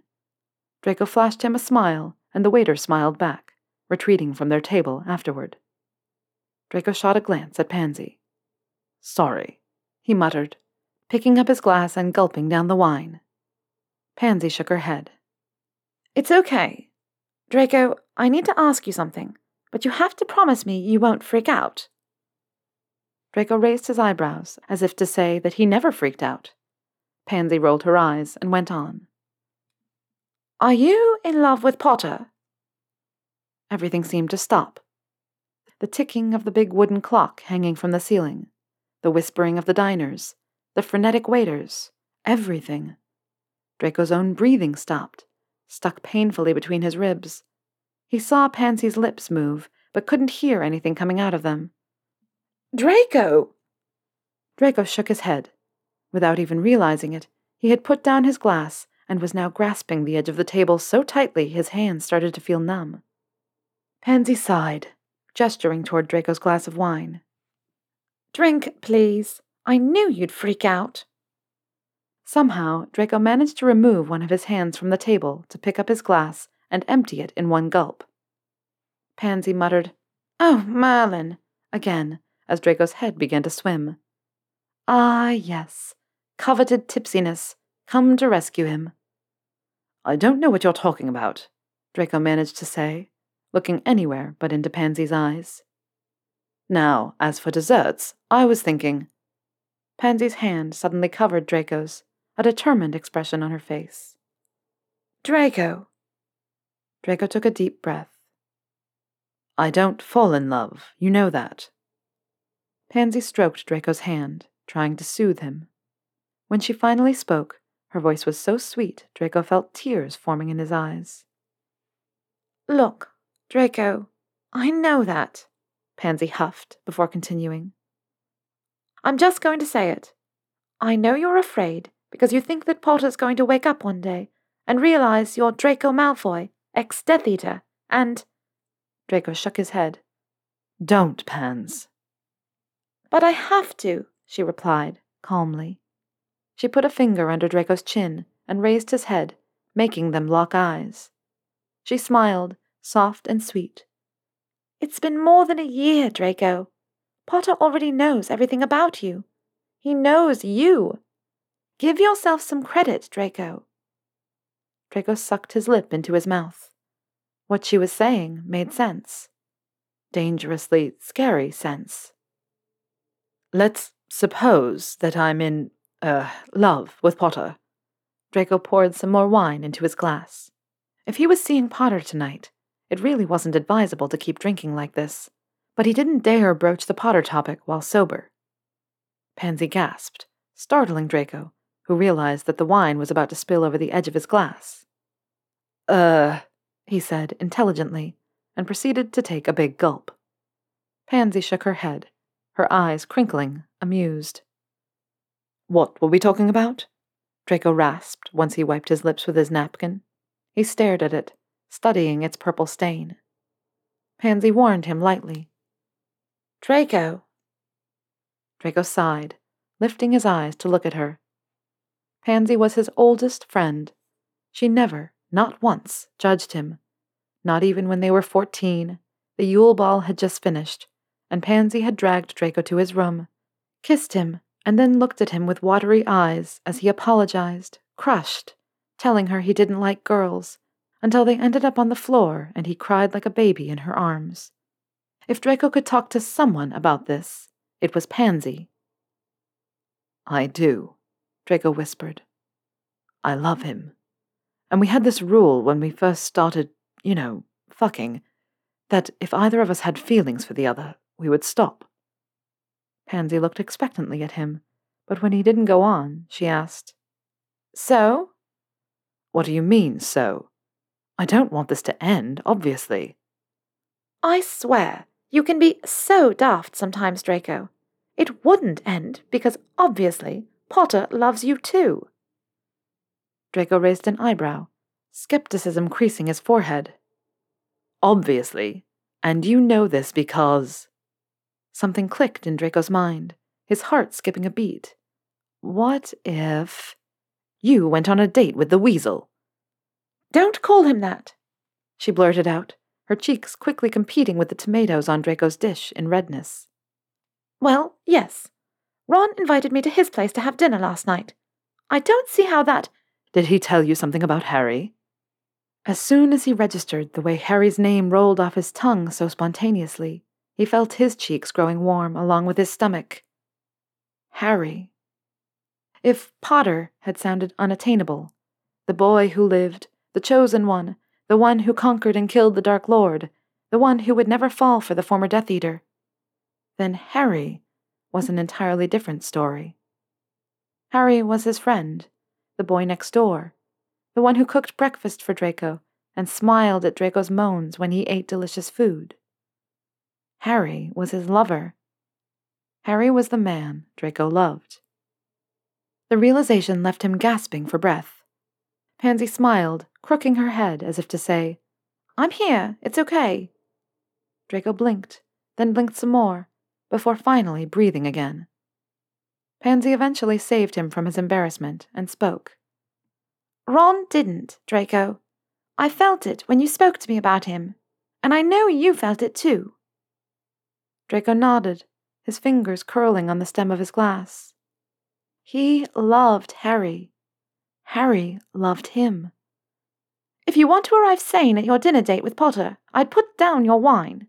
Let's order some dessert. Apple pie? Draco didn't answer. He just kept staring at his glass, mind full of one word. Harry. Somewhere during Draco's panic, Pansy must have ordered, because the waiter arrived with a slice of apple pie for him and profiteroles for Pansy. Look, I do know a juicy tidbit that could ease your anxiety. Pansy's tone was conspiratorial. It tickled that juvenile part of Draco that loved gossiping, especially if it involved embarrassing Potter or his friends. How blind he had been. Pansy smirked, leaning in toward Draco. Ron may not have talked about Harry, but he did tell me something rather interesting. When she didn't go on, Draco lost his patience. What? What did he tell you? Pansy raised an eyebrow, putting down her fork to get a pen and paper out of her large leather bag. He knows the chef of this restaurant. She scribbled something on the piece of paper, while Draco's lips widened in an involuntary grin, and he clapped his hands. The wanker! And he didn't tell us all this time. Do we know him? Her? Please tell me they're a he. Pansy folded the piece of paper, still smirking. Why do you care? You already have your knight in shining armor, don't you? Okay, first of all, that's only our conjecture. I could declare my love tonight, and Harry could laugh his arse off and tell me goodbye. Second, this is beyond that, Pansy. We're talking about a chef who's so talented they make a salad look like the most exciting thing in life. I hate lettuce, Pansy. I hate it, yet I always eat it here. Pansy just laughed as she listened to Draco's ramblings. You're nuts. Completely bonkers. Potter's not going to laugh at you.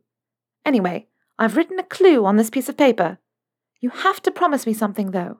You won't open it until tonight when you're with Potter. Draco looked at the piece of paper with trepidation.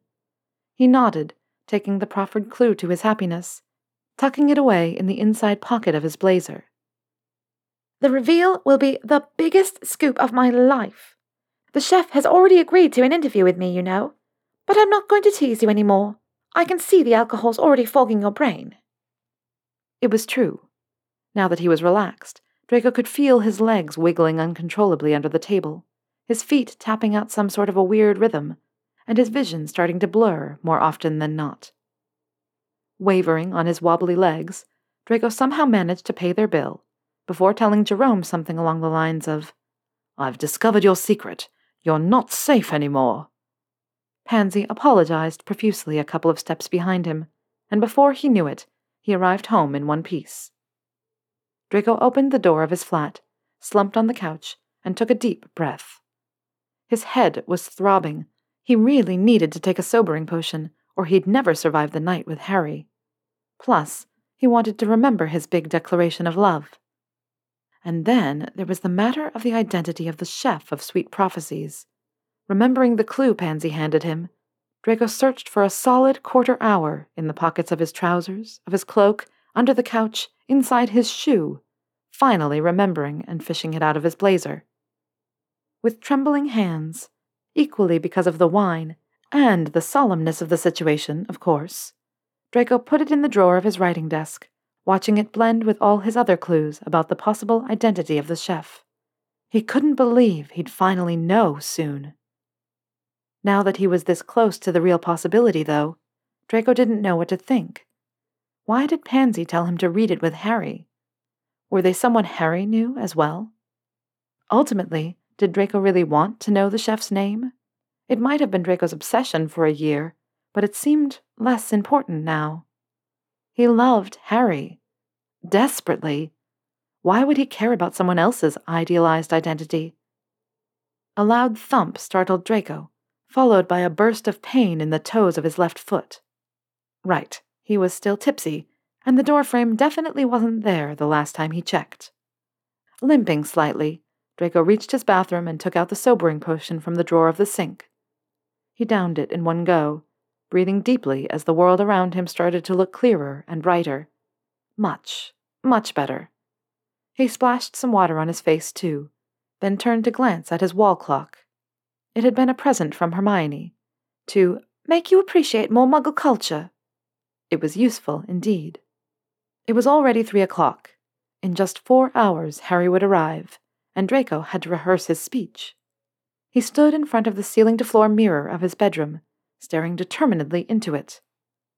"Harry, No, no. He couldn't just start with Harry after years of calling him Potter.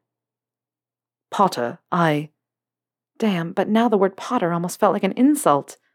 Worrying his bottom lip, Draco decided he needed to know when to say his speech before deciding exactly which words he'd used.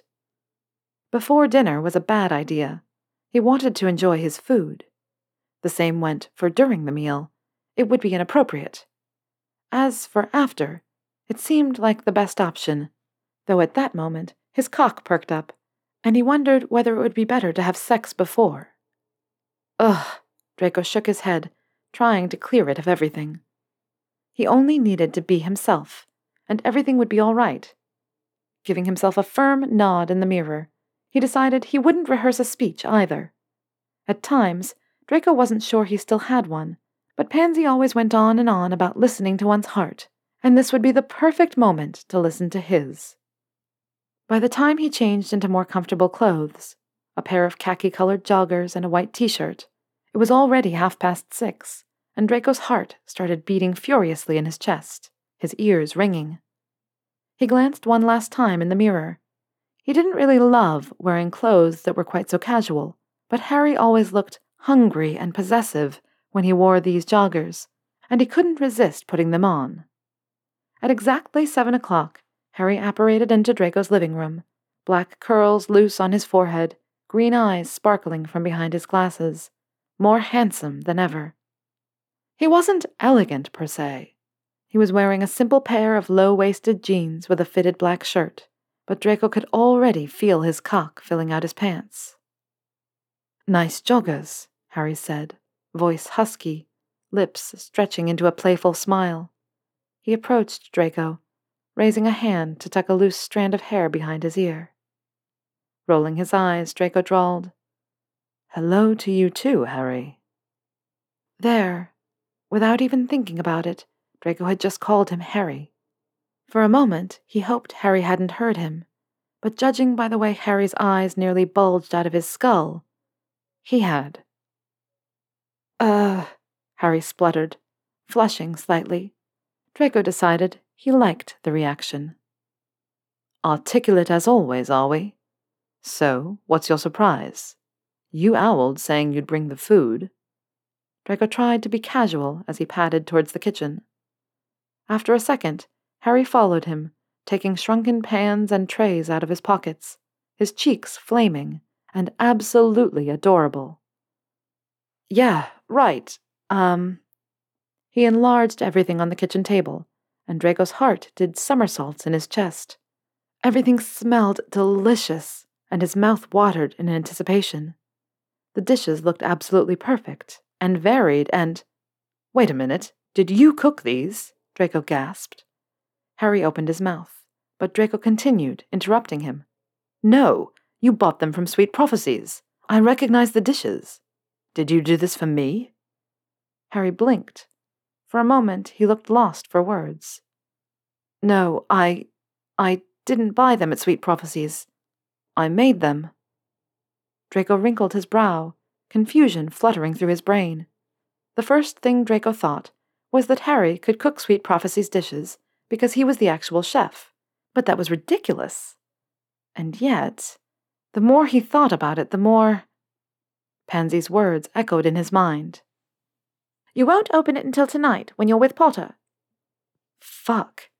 A mix of dread and happiness settled in the pit of Draco's stomach.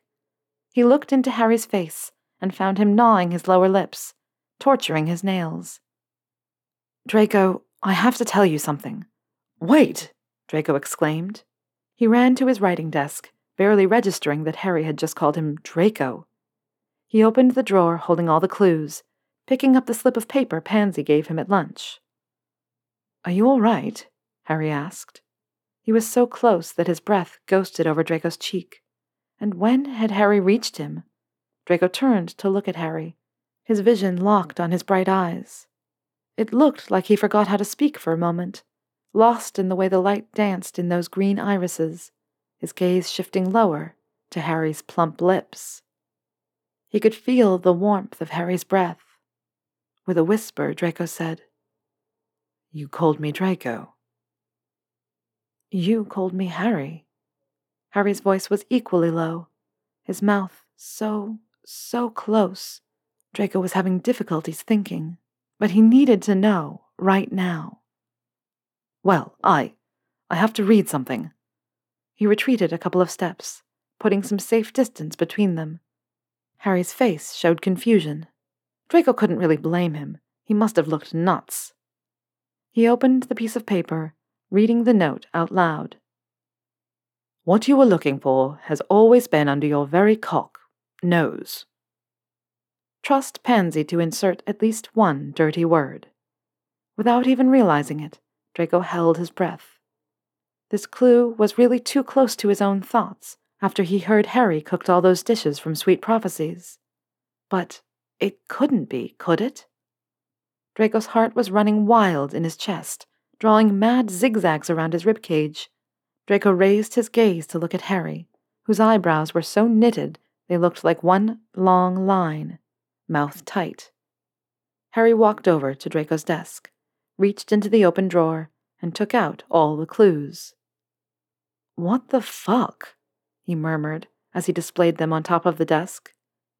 These are— Draco, are these clues you've collected on the possible identity of the chef of Sweet Prophecies? Draco feebly shook his head, then let out a resigned sigh. Maybe. You're mad.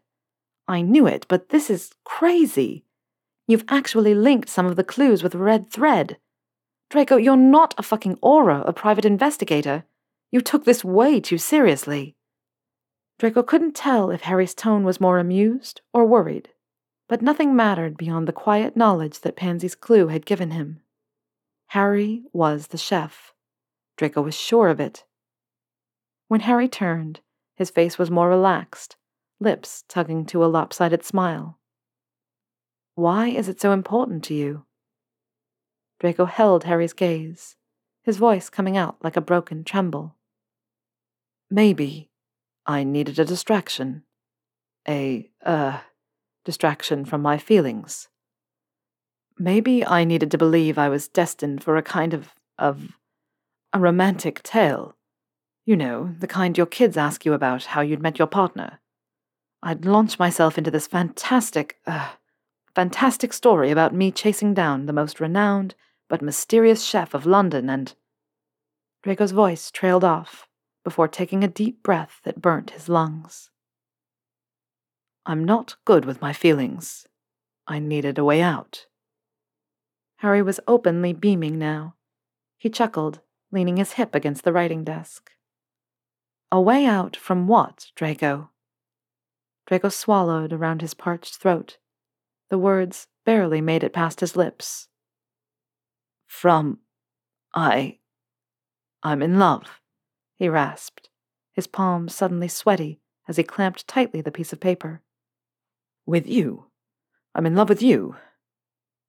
Harry's eyes widened, and his lips stretched into the most beautiful smile Draco had ever seen, before he shot forward, grabbing Draco and tugging him into his chest.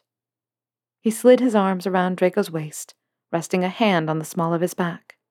The heat of it burnt through the thin layer of Draco's t-shirt, and Draco felt more alive than ever. "I'm in love with you, too," he whispered against Draco's lips. His hands dragged up, caressing Draco's spine to reach his face and cup his cheeks. "Have been for a long time now." Harry leaned forward, slotting his mouth over Draco's. Draco had spent the last year dreaming of their first kiss. He'd usually imagined it as rushed, rough, all teeth and tongue, desperate and greedy, as their sexual encounters mostly were. Nothing prepared him for what kissing Harry Potter was actually like.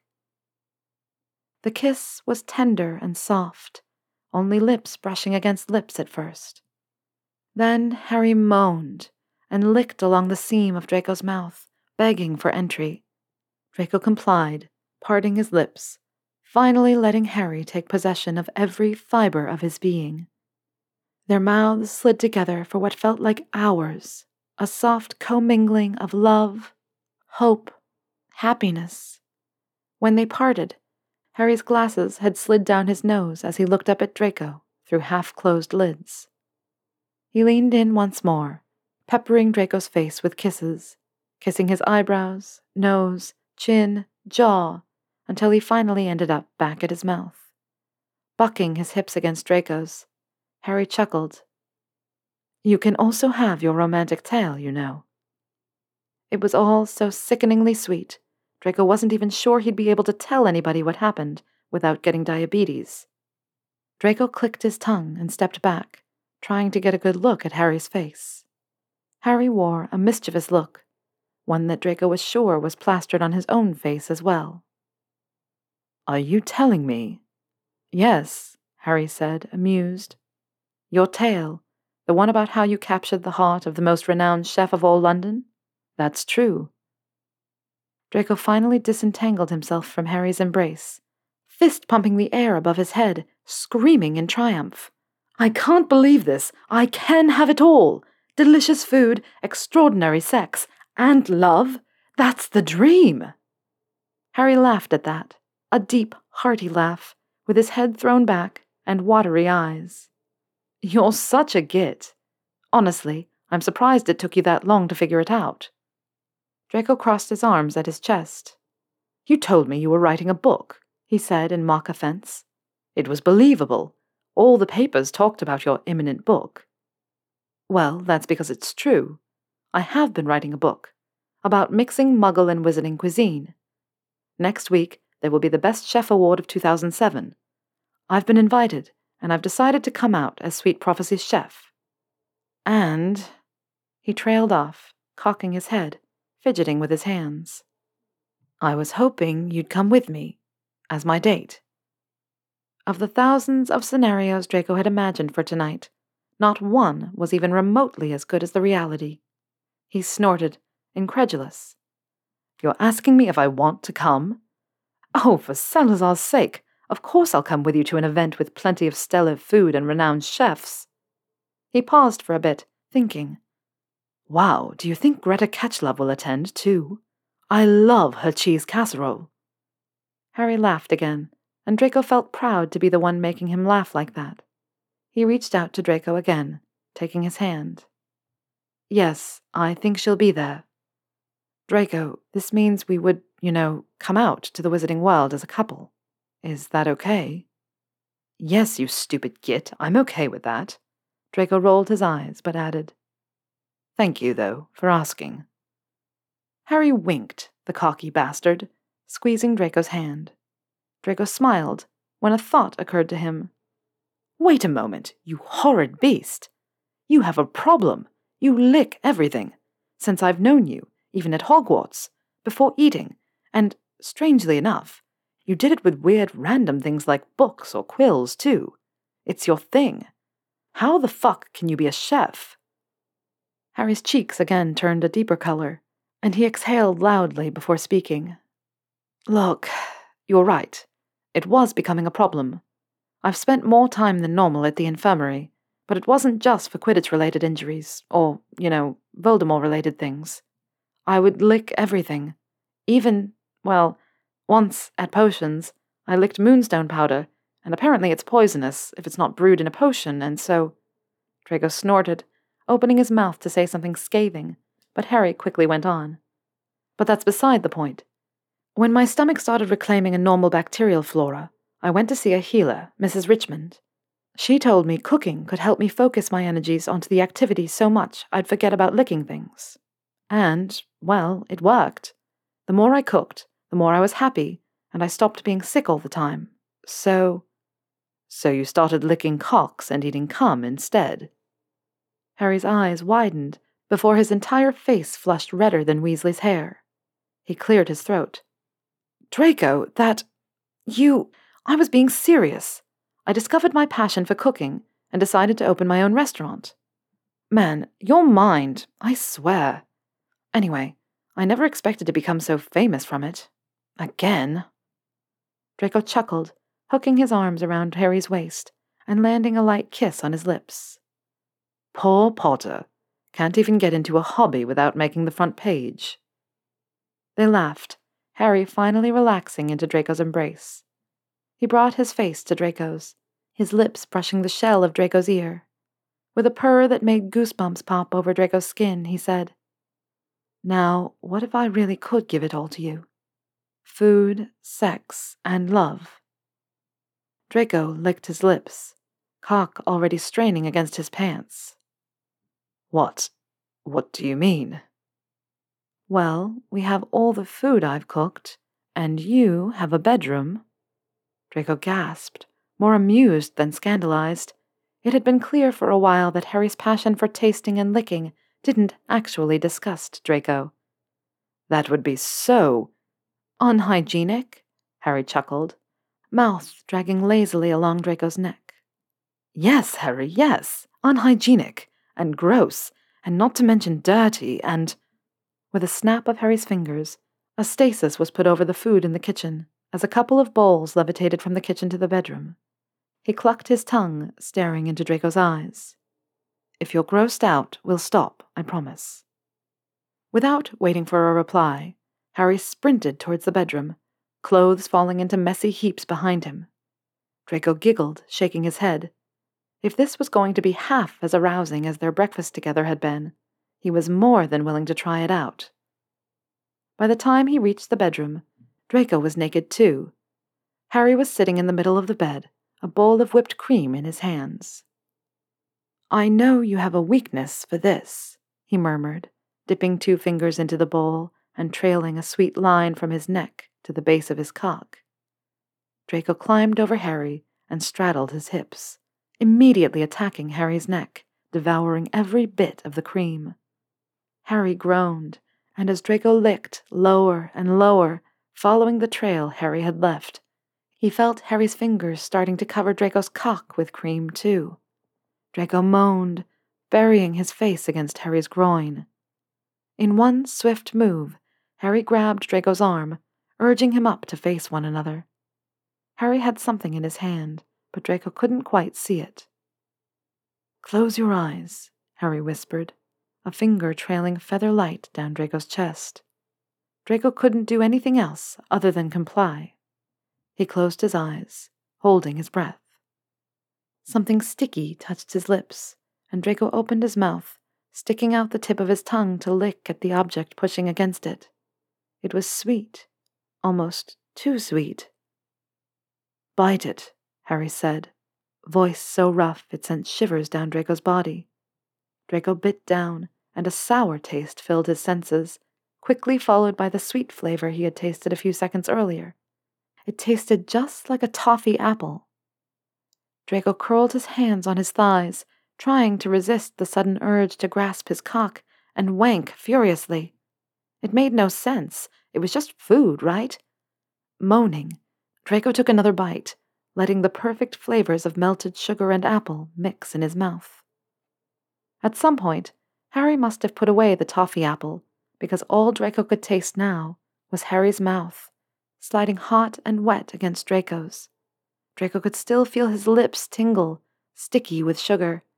He was utterly lost in the sensations that were assaulting him, his cock throbbing against Harry's thigh, smearing it with the residue of the cream. "Harry," Draco rasped, his hands digging further into his thighs.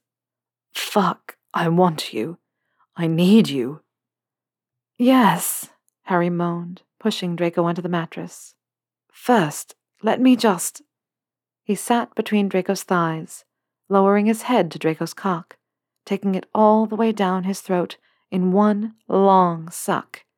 Draco cried out, his hands flying to grasp Harry's hair, tugging on it desperately. Harry sucked harder, his tongue darting around Draco's shaft to lick away the cream.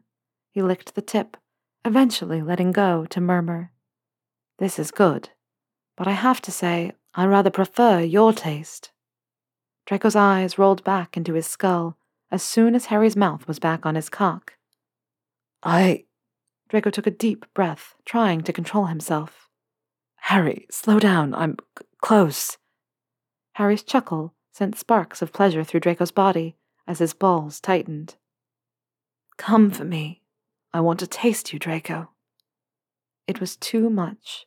Harry's scratchy voice, the way he said Draco's name, how filthy it all sounded. It tipped Draco over the edge. With a low groan, Draco came for so long he thought it'd never end. Harry stayed there, Draco's cock shoved down his throat, swallowing every single drop of Draco's spunk. When he drained Draco dry, Harry released his cock with a wet pop, licking his lips. "Much better. Fuck, you taste so good." Draco felt himself blushing and smiled shyly. "I wanted to fuck you," he said, disappointment. "You will." A crazy glint lit Harry's eyes, and for a moment, Draco's spent cock gave a minuscule jolt. "There's such a thing as a refractory period, you know." Harry smirked, grabbing a pillow and shoving it under Draco's back. "We'll see," he breathed before ducking down and with the flat of his tongue licking a long stripe from Draco's balls to his arsehole. "Fuck!" Draco cried out, fisting the blankets. He could already feel his hole fluttering under Harry's tongue as Harry's fingers spread Draco's arse cheeks. "Damn, Draco. So good for me." Harry smacked a kiss on the hole, lightly dragging his teeth over the puffy rim, then soothing it immediately with his tongue. To Draco, it felt like he was burning up from the inside out, and to his surprise, his cock was already half hard. "More," Draco found himself demanding, as Harry continued to lick around his rim, his tongue maddeningly teasing Draco's arousal. After a while, Draco's cock was fully hard, bobbing on his stomach with every lick. "Come here," Draco growled, tugging on Harry's hair to pull him up, their chests bumping together. Draco reached a hand between the cleft of Harry's arse cheeks, but Harry batted it away. Harry's cheeks grew pink as he murmured, "I might have prepped myself before coming over. Just fuck me." He lined the tip of Draco's cock along his hole, slowly pushing down onto it, taking it all as his mouth dropped open, his eyes fluttering shut briefly. Draco's hands flew to Harry's hips, grabbing them hard enough to bruise. Harry leaned down and bracketed his elbows next to Draco's face, whispering, "Next time, we'll use wine." Chianti. Hey, how did you... Did Pansy say something? Harry snorted, arse clamping tight around Draco's cock, causing Draco to moan. Really, though, how was it? Harry asked, leaving open kisses along Draco's neck. Draco cackled, tightening his hold on Harry's hips. Dirty, he said, guiding Harry to slide up his cock. Unhygienic. He dragged him down again. And fucking hot. Draco ground his cock into Harry's arse, brushing his prostate. Harry groaned. His green eyes sparkled as he smiled softly. I was hoping you'd say that. ETL Echo, echoing tales of enemies to lovers.